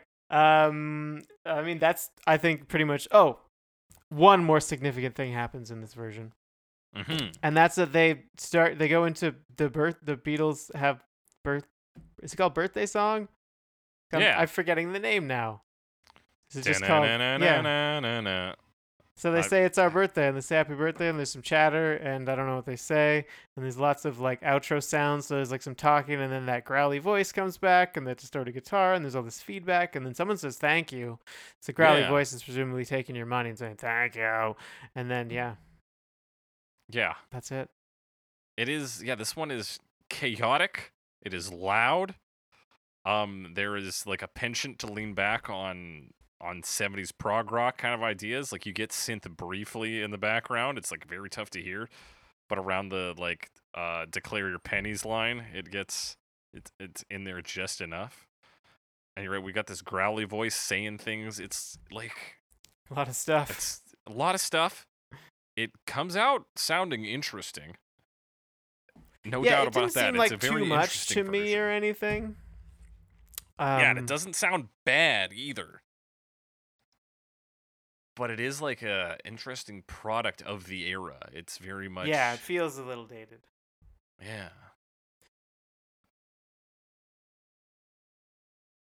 And it also suffers from the ruder than you problem of a voice that I can't understand saying things to me that are brand new. Right. And this one, it's the central scrutinizer. Scrutinizing things. but a version that leaves me interested and thinking. Anything that gets me thinking about David Bowie, it's probably a pretty good version. That's usually a good sign. Mm-hmm. That's why we're going to talk about a completely different version that doesn't have me thinking about David Bowie. That's Beso Negro in 2003.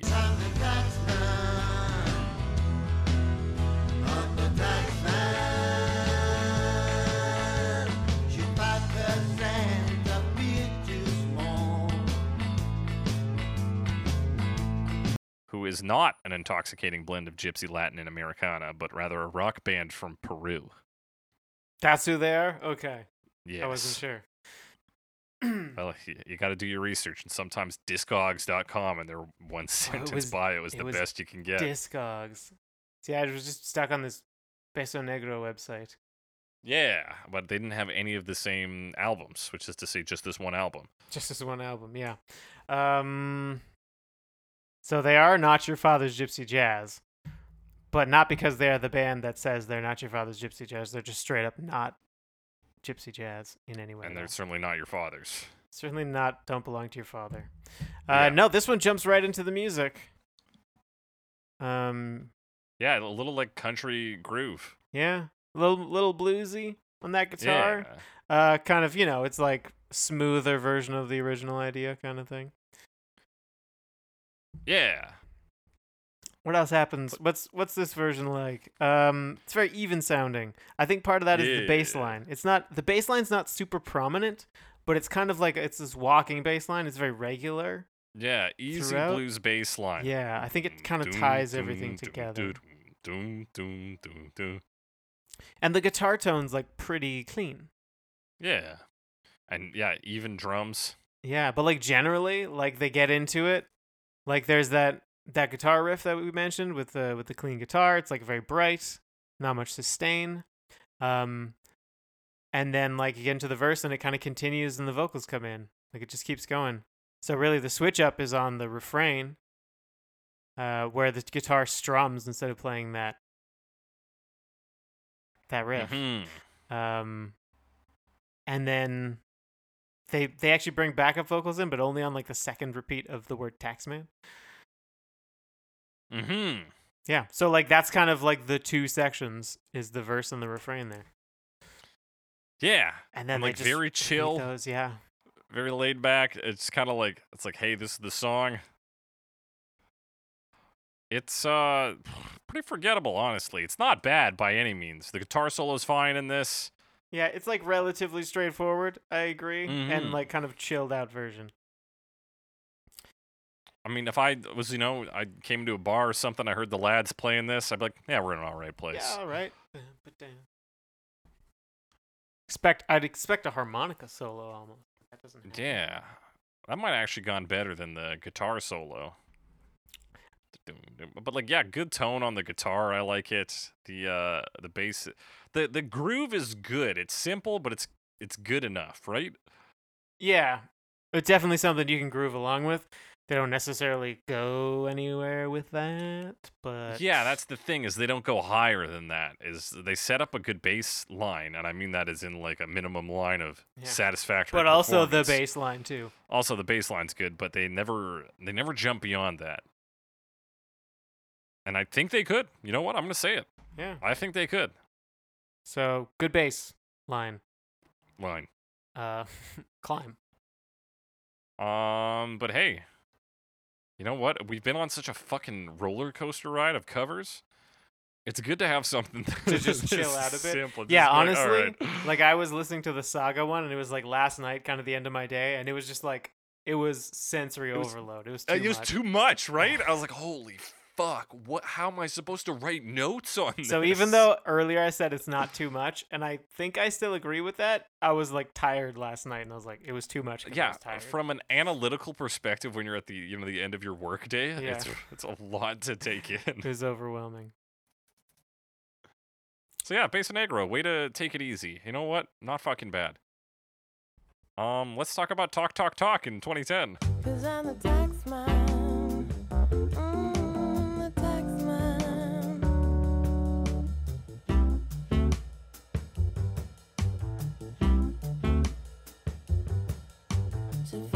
Talk, talk, talk. These guys are German. Just like An Chili. acoustic Chili was soul German, right? band. Yeah, that's correct. Yeah. They kind of got like some jazz going on. Yeah. So yeah, another simple version, honestly, but yeah, Yeah. this one is kind of your standard, Definitely more like jazz inspired. chill jazz performance. You get Yeah. that guitar sting, those two notes, that bump bump on the piano. Bam. Yep. Got that electric piano coming in. Yeah. Stand up bass doing the other half of it. And then drum focused on the hi hat and just some, real easy. Everything here is so meant to that be real easy. Symbols. hmm Um. And there is a horn too that doubles the piano. Oh yeah, some saxophone. Bam, And yeah, again settles into a groove. That's how the song goes. But they make it groovier. I really like the groove in this one, personally. Yeah, I think it does a good job of being a groove. Come in with vocals, female vocalist. Yep. Kind of soft. Mm-hmm. And yeah, what else happens? Like, Backup vocals for it's the groovy, bridge. man. It's groovy. Yeah. It's They groovy, continue it's the easy groove. breezy. Even during the bridge. The backup vocal sound, it's just the same person, right? Just Yeah, different- I think. just more tracks. Yeah. Yeah. The solo, saxophone solo, I support Yeah. that strongly. And then the sax kind of keeps playing after that. So even though the saxophone was supporting the riff before, this where it gets, it basically continues the solo over top of a refrain. Mm-hmm. And then the electric piano. The electric piano has been playing in the refrain. Some Yeah. like extra chords, plays like a descending chord thing. It Mhm. like has a riff. It like has a little riff that it plays. Yeah, in the 100%. refrains. So yeah, it plays that, and then there's kind of a saxophone soloing as well, and it's just the refrain part. That's right. That is exactly right. Yeah. This version is so smooth, I found it hard to take notes on. Because I would just kind of let it play in the back, and I'd be like, "Oh fuck, the song's over." I was like, "Okay, go back to just after the sax solo." I did it like 3 or 4 times. I was like, "Just after the sax solo," and kinda like then I zoning was like, out. "It's done." Yeah, just zoning out. I was like, "Fuck, what happened?" Yeah. But I honestly really enjoyed this one, kind of for that version. You could sort of get lost in it. I found it all right. I didn't find it blowing me away. It kind of falls in the same level as Beso Negro for me. Just simple, it's easy, nothing necessarily wrong with it. I don't think it ascends to incredible heights. I think it just maybe has a couple of pieces that haven't been present in other versions yet, so that gives it some value. I thought the groove was stronger in this one versus Beso Negro. Yeah, that was about the same. But that's me, man. But stand-up bass doesn't impress me. What, so your bass is the size of a man? That don't impress me much. Don't impress you much. But hey, if it tickles your ivories, Alex, you run with that. That sure does tickle my ivories. I'll say that tickles my You know what else ivories. tickles my ivories? Canadian content. You need like CanCon. a sound drop for that. Just like I the don't know, national like- anthem. Yeah. And that's too slow. You need like just a- the beginning, just the first couple notes.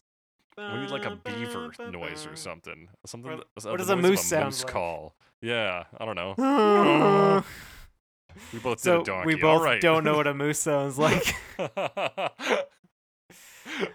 But Canadian content coming back on Entrepreneur Summer alumni already, or alumnus, because he's a singular man. Randy Bachman in 2018.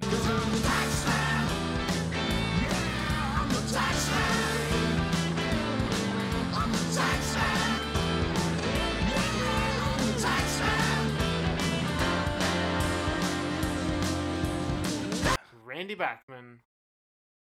He made Taking Care of Business and was also a member of the Guess Who. Yes, with BTO. What he else made do you Taking guys Care of want? Business.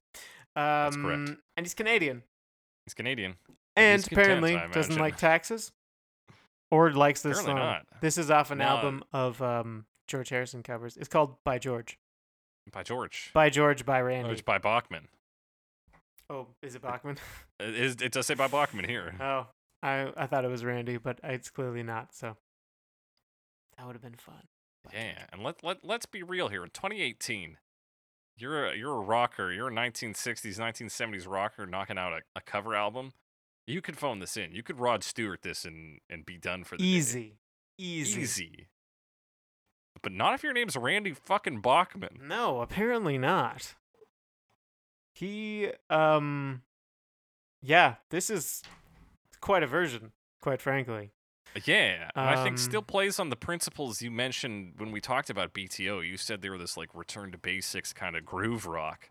Yeah, it And- like sets up the yeah. boogie. Pretty Mhm, early that was on. it, boogie rock. Yeah, boogie rock. And it that's also, I feel like that's exactly what he does. yeah, but in addition to that, kind of switches it up because the way they perform it, it sounds more like verse chorus than verse refrain. They really like they kind of repeat the refrain and make it Mhm. longer. So it's more like a chorus instead of a refrain. That's right. So yeah, like yeah, they have their own riff, really, or like their own version of the riff that kind of gives it like a galloping sound. That's right. Aided by the drums as well, which are Yep. So is that what boogie is? I feel like we asked this question before and still don't have an answer. Wait, nobody ever answers us, Um, Alex. That's the problem with this show. Yeah. And then what And it else? opens with two notes, kind of which also sounds one like a general Beatles tribute, and also sounds like Taxman. True. Yeah, it sounds like Taxman, but yeah, definitely. What song is it? That just starts with a chord in the Beatles. With the Beatles chord, Beatles fucking chord. Hard Day's Night. I think so. Been a I think so. hard day's night. Yeah, I think so. So I kind of pause. Yeah. Yeah, it's kind of got that, and then they'd play this like like that's kind of the riff. So then we get into the verse, and it's kind of plays that, sings to play that, they kind of trade off back and forth again. Someone else is singing too. Sport like there's another voice, don't know who.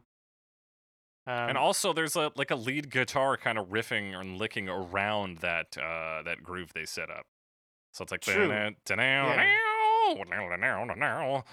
and there's two voices on the track. There's I Yeah. assume Bachman up front, and then like a more strained, higher one in the back there. Yeah, it sounds like he's really, really going. Mm-hmm.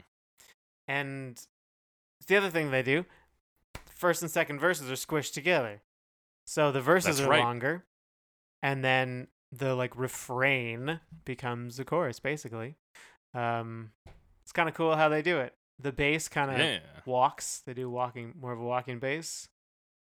That's is that a walking bass line? It's not even. It's kind of just like chord changes.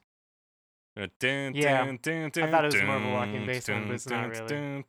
But it does switch it up, and the you guitar starts playing up high. could call Piano chord. if those are in a certain like relational position to each other, like I think if they're fifths, it can count as a walking bass line because that's one of the translations or one of the transitions you can do is There's- the fifth. I think it's almost like the way it plays, like dun dun dun dun dun, and then like ba-dun dun dun dun dun. So like that's the part that kind of Like they do a walk up to it. Yeah, kinda. like I guess it's just it walks a bit, but it's not like a walking bass line. Yeah, it's not an advanced walking. But when they teach you, or at least from what I've read from learning walking bass lines, they always start you out and they're like, play 4 of the root note, then play the next root note. It's like, baby, that's a walking bass line. It's like, Oh okay. yeah, baby, I'm walking. This bass was So yeah, made it's for not the walking. most complex. It's not fucking moon dance, Right. moonwalk. But you know, it's yeah, it bears some of the structure of a walking bass line in the chorus here, and that's it's doubled on the piano as well, right? There is a piano in this. Yes, there is piano chords, and then they get the like Taxman. Yeah, they double up vocals or get the backup chorus on the word Taxman specifically. Yeah, every so time they it really comes push up. that like Batman thing Yeah. on the Taxman line. Then the guitar does like so like they have a little guitar solo after that, which is kind of like in Taking Care of Business, where they would have like Yeah. kind of like a bit of a bit for the guitar to do a thing, and then back into another verse. Go back into the main riff and then do another verse. Now this second verse, which is Mhm. basically the third verse with technically original lines, but they're really taken from the structure of the bridge. And then also says, if you're a bird, I'll tax your wings. We love I'd to love tax, to tax most anything. anything. I don't know if Yeah. the bird line is a reference to "And Your Bird Can Sing," Oh, maybe. but anyway. So yeah, he throws in that line similar to the line about taxing your feet in a way. He's like, I'll tax Mother Nature. I don't give a Yeah, fuck. tax whatever the fuck I want to. Yeah, so similar idea, but like taken from the bridge, but basically just extended verse. Mhm. Also getting some screechy guitar riffs in between lines. There's quite a lot going on. Yeah. Here now. And then another chorus, their sort of chorus section, which is taken from the refrain, and then they actually do a bridge. That's right. Yeah, breakdown really. That's right. You get a little, yeah, So you it's a get that, like- breakdown, bit of echo on the vocals. Yeah. The street, the street, the street. Boom, boom, boom, boom. Get a little bit of bass at the end of each line. Yeah. Bam, bam, bam, bam, bam, bam. Yeah, it kind of to me had this like sort of controlled chaos sound to it. So there's just like a Mhm. lot of sounds happening and sort of doing completely different things, but they work together. Yeah, they seem to collide at the right In the angles end, that yeah. things work out. Yeah. Yeah. So pretty cool. And then Then we get a they guitar solo after that. yes, they kind of go back to the main riff for like a bit and then into a solo. Guitar's going pretty wild. I wasn't sure if it was a solo at first. I thought it might be a brief one like the last one, but this one's a bit longer. Mm-hmm. No, this is the real one. Oh yeah. And then they do the classic move of like they go into another chorus, but the like guitar that was soloing just kind of like keeps going. You can't stop Keeps it. going. Yeah, it's a classic. And then it slows down for the ending. Yeah, we kind of drum roll down to one final note, and then there's a bit of bass that kind of Yeah. plods along after. Yeah. But everything else is like it's just guitar like fading out. Yeah. So yeah, it's a cool version. Like you said, definitely could have phoned it in, but didn't. So very Yeah. respectable. I honestly, going into this one, I was like, oh, Randy Bachman in 2018, it's going to be the shittiest thing. But no, I was very impressed by it in the end. Yeah, I was expecting just buy the book. I didn't some think it was going to be the classic rock shittiest guitar thing. tone, Yeah, I thought it would be very safe. like, yeah, just a very safe, straightforward one. And he's just like, no, we're gonna flip it. But no, he did some cool stuff with it. Which, I mean, Yeah, it's- not the most out there, stuff, Mm-hmm. but pretty solid. Pretty goddamn And a solid. good translation of this song. Yeah, I think he put the work in, and he's a professional musician, so it shows, Yeah. Yeah. So let's talk our final verdicts here, Alex. We're going to talk about the worst version, the best version, and the version for businessmen, baby. It's Entrepreneur Summer. If you're a businessman, which one of these audio profiles is going to resonate most with you? Yeah. Which one's business? Which one's all business, no bullshit? All business, some bullshit too. Alex, worst version. What is it? What's the worst version? What is the worst version? Are there any that I didn't like? Specifically? Honestly, it's probably Beso Negro. I didn't think it was terrible, but I didn't like it as much as any of the other versions, so there you go. Yeah, that's fair.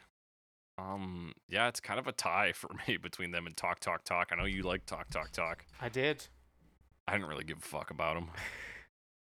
I might just give it to Beso Negro as well, though, because like a standard rock version of a rock song is not, it's not earth shattering. Whereas at least Talk Talk Talk is a boring version of a different genre. So hey, that's something different. So yeah, it's neither of those versions are bad in the way we traditionally use that word on this podcast, but just not the best of this gathering, which is a lot of big names and a lot of weirdos. So there's no shame in being not the best they're here. just the normal ones. Yeah. With that, Alex, let's talk about it. Who could possibly be the best version of Who Taxman? could? Honestly, I was prepared to give this to Talk Talk Talk. Mm-hmm. That's crazy. I I'm gonna know, be honest. crazy sounds crazy, right? but That's then- lunacy. Then I heard the Randy Bachman version. I was like, how could I give it to anyone else? It was a very, very strong version. Yeah, And- very strong. Yeah, and even like some of the other versions were pretty cool. There was some cool sonic soundscapes, but it was the one that like I had the lowest expectations for, and then it defied those expectations, and I was impressed in the end. Yeah, So just came swinging. yeah, Randy Bachman. gotta give it to Randy. Alex, I first want to do a list of every version that's better than the Talk Talk Talk version. Junior Parker, Black Oak, Arkansas, Chili, Ruder Than You, Saga, and Randy Bachman. All better I see by, you've listed all of them. by miles, by leagues. I really liked the Talk Talk Talk version. I mean, you are entitled to your opinion, but I think Yeah. that is nuts. Anyway, I think I gotta agree. I think Randy Bachman knocked it out. It's just big energy. The I almost want to give it to Junior Parker because I think the blues feel on this one is so good and plays so well. But in terms of being a version that has that listenability and this some real punching drive to it, if there needs to be some edge to this version, it comes in the Randy Bachman version of all places. Yeah. Like Saga's a little confused, I think, as to how to nail the tone exactly right. Chili has a crazy tone, but it's like not quite, I think, what the song needs. A Ruder Than You is just wild, and then Talk Talk Talk is just too subdued for me, man. And like Black Oak, Arkansas is your dad's rock and roll. In this case, my dad's rock and roll. So Indeed it is. I have to be away from that one. But like Randy Bachman, and this man, I mean, an entrepreneur summer. He's coming back. He came back to win as a Cover Me competitor. Yeah. Unheard of. Impressive. That's an impressive record. Yeah, best version, Randy Bachman. Now, Alex, another crazy question to ask: the most business version. The most business version. Okay, here's the thing. These Mhm. are businessmen, you know they're down with the ska. And I don't know why, but I just know it, you know? Yeah, you know they're all doing the toasting bit with. They're all doing the toasting bit together, maybe. I don't know. And It's in only the most time. racist way you can imagine. Yes, absolutely. It's got to be Ruder Than You. They're skanking a bit. They've got the hats. They've got the shoes. They've got the three-piece suits. They're skanking, my friend. They're skanking. Business. It's skanking. Tune in next summer for Skankinpreneur Summer.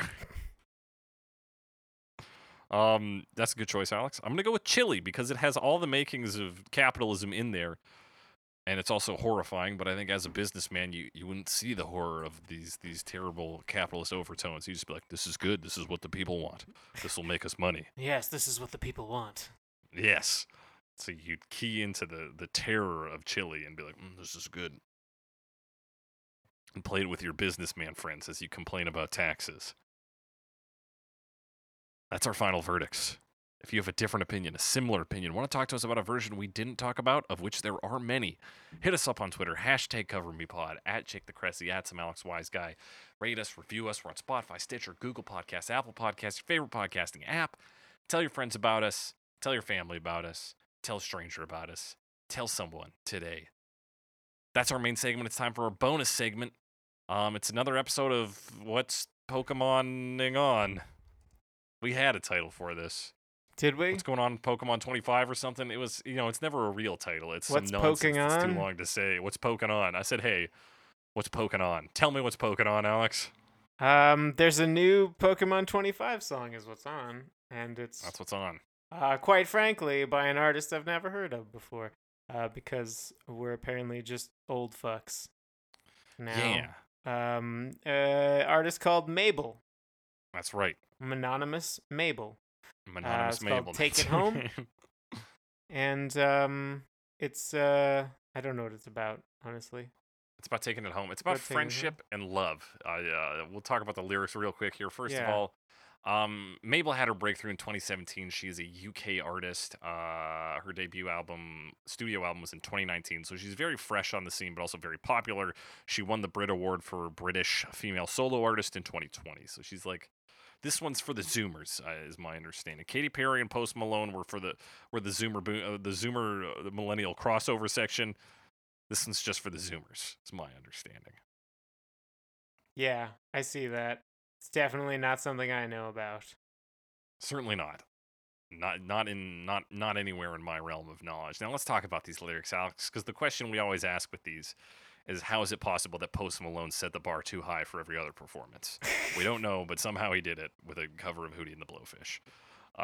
So the first question we always ask, are there any lyrics that actually relate to Pokemon, like directly? Is there indirect calls to Pokemon? Here's the best I got, Alex.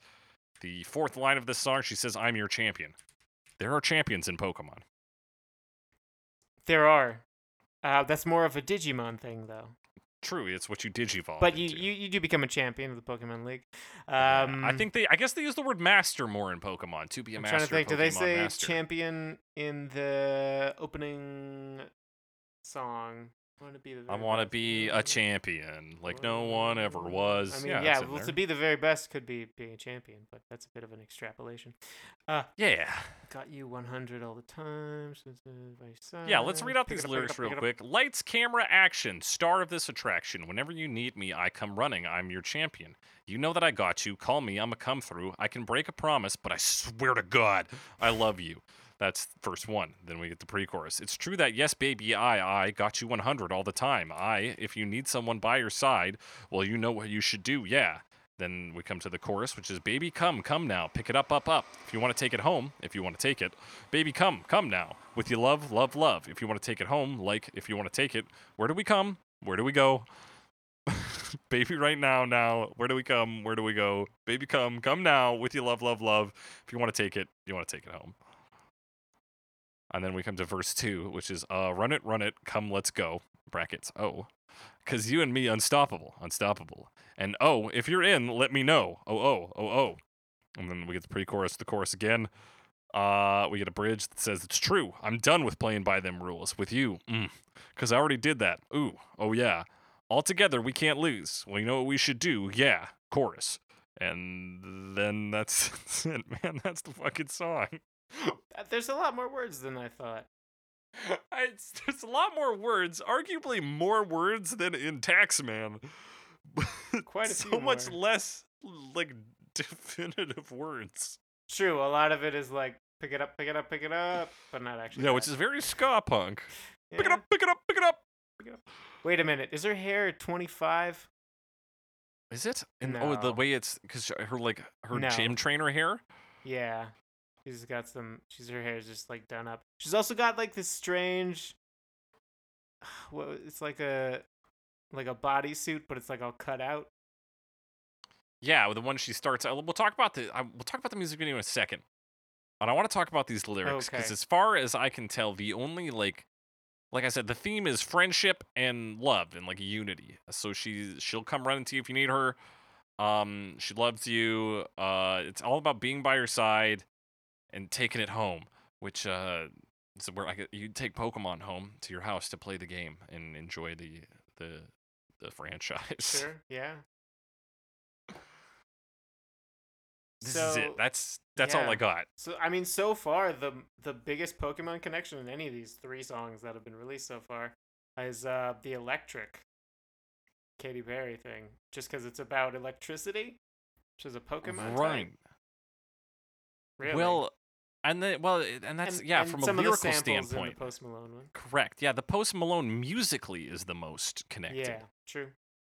And at least there's an idea in Post Malone's of him being like, well, in 1996, this was also what was popular alongside Pokemon. So there is like some ideas loosely connecting it. But Sure. you're right in that lyrically, Hootie and the Blowfish is not talking. Yeah. The Dolphins are not. Hootie and the Blowfish, in- famously a song about Pokemon. Yeah, famously a song about Pokemon. I can't Or remember a song, the name of a the band song that right now. sings about Pokemon. Only want to be Yeah. with you. That's right. I'm such a bear, cause the dolphins make me cry. Yeah, but somehow that like we were getting even further removed. And so in this video, we're gonna talk about that now because I think we've talked the lyrics to Yep. to the furthest Talk extent. about the video. Think she falls asleep and then wakes up in a Pokemon dream. Well, yeah, 'cause she comes home in her full leather bodysuit, and then from whatever event, home or a hotel, it's unclear to me. I think it's a hotel. Looks like a hotel to me because she runs through the hallways later and it's like hotel. That's hallways. right. And she's trying to find something on TV, and she settles on Pokemon, where we see a large fucking Pikachu. Giant Pikachu and a Celebi. And they are becoming friends or something. I don't know if this is from a Pokemon film or just some random promo footage. But she watches this and immediately passes out. And then has a dream of some sort where her hair's done up and yeah, pink and yellow like tracksuit, but it's like a vinyl tracksuit Yeah. and it's completely cut out. I'm actually lot of surprised because cutout. like, I mean, times have changed obviously, but like in when Pokemon first came out, I don't think Nintendo would have put out or Allowed like boobs. exactly. What I'm saying is there's too much cleavage in this video for 2000. Oh yeah, this was the era of particularly in animation where they would like would just wipe out the cleavage line and be like, "There's Yeah. no boobs there." Yeah, just not there. So I just like I don't know. I'm not complaining about that or anything. I just something I was thinking about. I was like, wow, 20 years ago, this wouldn't have Yeah. been in something that is, I mean, aimed at children, right? Because it's Mm-hmm. Pokemon 25 album. Again, not trying to be all pro clutching, and I'm not saying they shouldn't do it now. I'm just saying they wouldn't have done it then. Yeah, interesting to see how times have changed. So she finds a magical Jigglypuff and follows it down these hotel halls. Basically, she looks like she would be a gym leader now in her getup. True. Yes, she does look like a gym leader. There's a connection, but it's only in the video. If only, and I'm drawing those connections. She doesn't True. then become a gym leader in this. No, she video. falls down. She like gets in the elevator and like falls down into nothingness and has a different outfit on. Same hair though. Yeah, same hair. So she's playing like hide and seek with this Jigglypuff. This Jigglypuff knocks a ball over. Where do we come? Where do we go? Where do we fly? Na, na. What do I show? What do we show? There's a Pikachu because that's I guess like a legal obligation to have Pikachu in your Yeah, video. there's Pikachu. There's the Jigglypuff from before. They're just like messing around. Apparently, Jigglypuff can fly. Then she says, "Let's go," and she turns around and beckons the Jigglypuff. Yeah, And then she dances. And there's a Pokeball sure also. does. And then summons backup dancers at one point. And they dance a bit. That's right. They dance a bit. And then we get a brief shot where it goes back to her in the real world, sleeping on the bed, and then it flips. The camera flips, and then we're in the underworld where she's a gym leader on an overgrown grass bed. Which is kind of cool. Kind of a cool shot. Yeah, kind of a fun shot. Rotation thing. Some are falling, some are dancing, some are Pokemon. That's the rest of it. It's not like narrative driven like the last one. Not Like, like the last one. Electric. Nor is it really connected to the lyrics about taking it home because she's in a hotel the whole time. True. Or she wakes up at the end with a knowing look like she knew she was dreaming about Pokemon. Sorry, what was that? I said she wakes up with a knowing look at the end like she knew she was dreaming about Pokemon. Pokemon dreams. Yeah. It's definitely not aimed at me. Well, Alex, who knew you weren't the primary Pokemon target audience? I know, right? It's like I'm only approaching 30. I know, right? Let's talk about this music, though, because I will tell you Oh, this. Okay. And Greta said that she sounds like Katy Perry, and it made me wonder the question. Do they all have to use the same production team, like, musically? Because this does sound musically very similar to Electric. I didn't really compare that. It seems I like a just lot listened of to the it a couple same, times. just production. Like, obviously, it's a different track, and there's a Yeah. different tone overall, but it does have the same general quality to it. I don't know. I keep meaning to like listen to more modern pop music and then not doing it. Right. So I don't have a huge frame of reference for like modern trends in pop music, unfortunately. Sure, but you have heard the song Electric and you have heard this song. I'm Yeah, not I'd just be asking you wondering to like have like an connections between idea of these the two whole songs, industry. but like is that just these two songs or is it like a lot of songs? Is Maybe it just a but- trend that they're both following? Sure, but I mean, I guess maybe just straightforwardly answer the question: do you think these two Do I songs think sound they similar? sound similar? I didn't think they sounded that similar, honestly. No. Well, I don't know. I didn't think. Nice. I didn't like think of that. It when I didn't, listened it to didn't it. come to you, so No. obviously you did not think No, of I that. guess I That's didn't. fine. It's just because I read an article on a website and this guy was like, "Oh yeah, this is even better than Perry's Electric." And I'm like, they sound the same to me. They sound equally the same. In terms of production teams, I don't know how they're doing it, but I would imagine that they didn't have the same production team because the way I'm imagining it happening is the Pokemon Company is just kind of paying artists to. But it's basically all market the Universal songs. Music Group artists. Oh, that's true. That's true. It's all UMG. It's all UMG, baby. Could be. Hey, maybe it's all the same studio. That's why they all have the same sound. Maybe.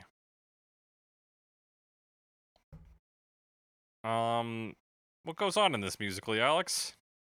I didn't pay that much attention. It didn't pay that much attention. Oh, No, that's I fair just enough. like listened to it a couple times. I didn't do like a close listen or anything. Alex, you hack. Was I supposed to? I mean, that's what we've done for the other ones, but you Is know. it? Yeah. I guess it is. No. It sounds like pop music. You know, fucking Yeah. people. You want to listen to the Pokemon song? Go listen to the Pokemon. We just described 10 fucking songs to you already today. God, you people are demanding. We're 216. Fucking, come on, people. All right. That does it for today's episode of Cover Me, unless you got anything else to say, Alex. Nope. Okay. Now, of course, as we always say on Cover Me, now my advice for those who die, declare the podcast in your ears, because it's Cover Me. Yeah, it's Cover Me.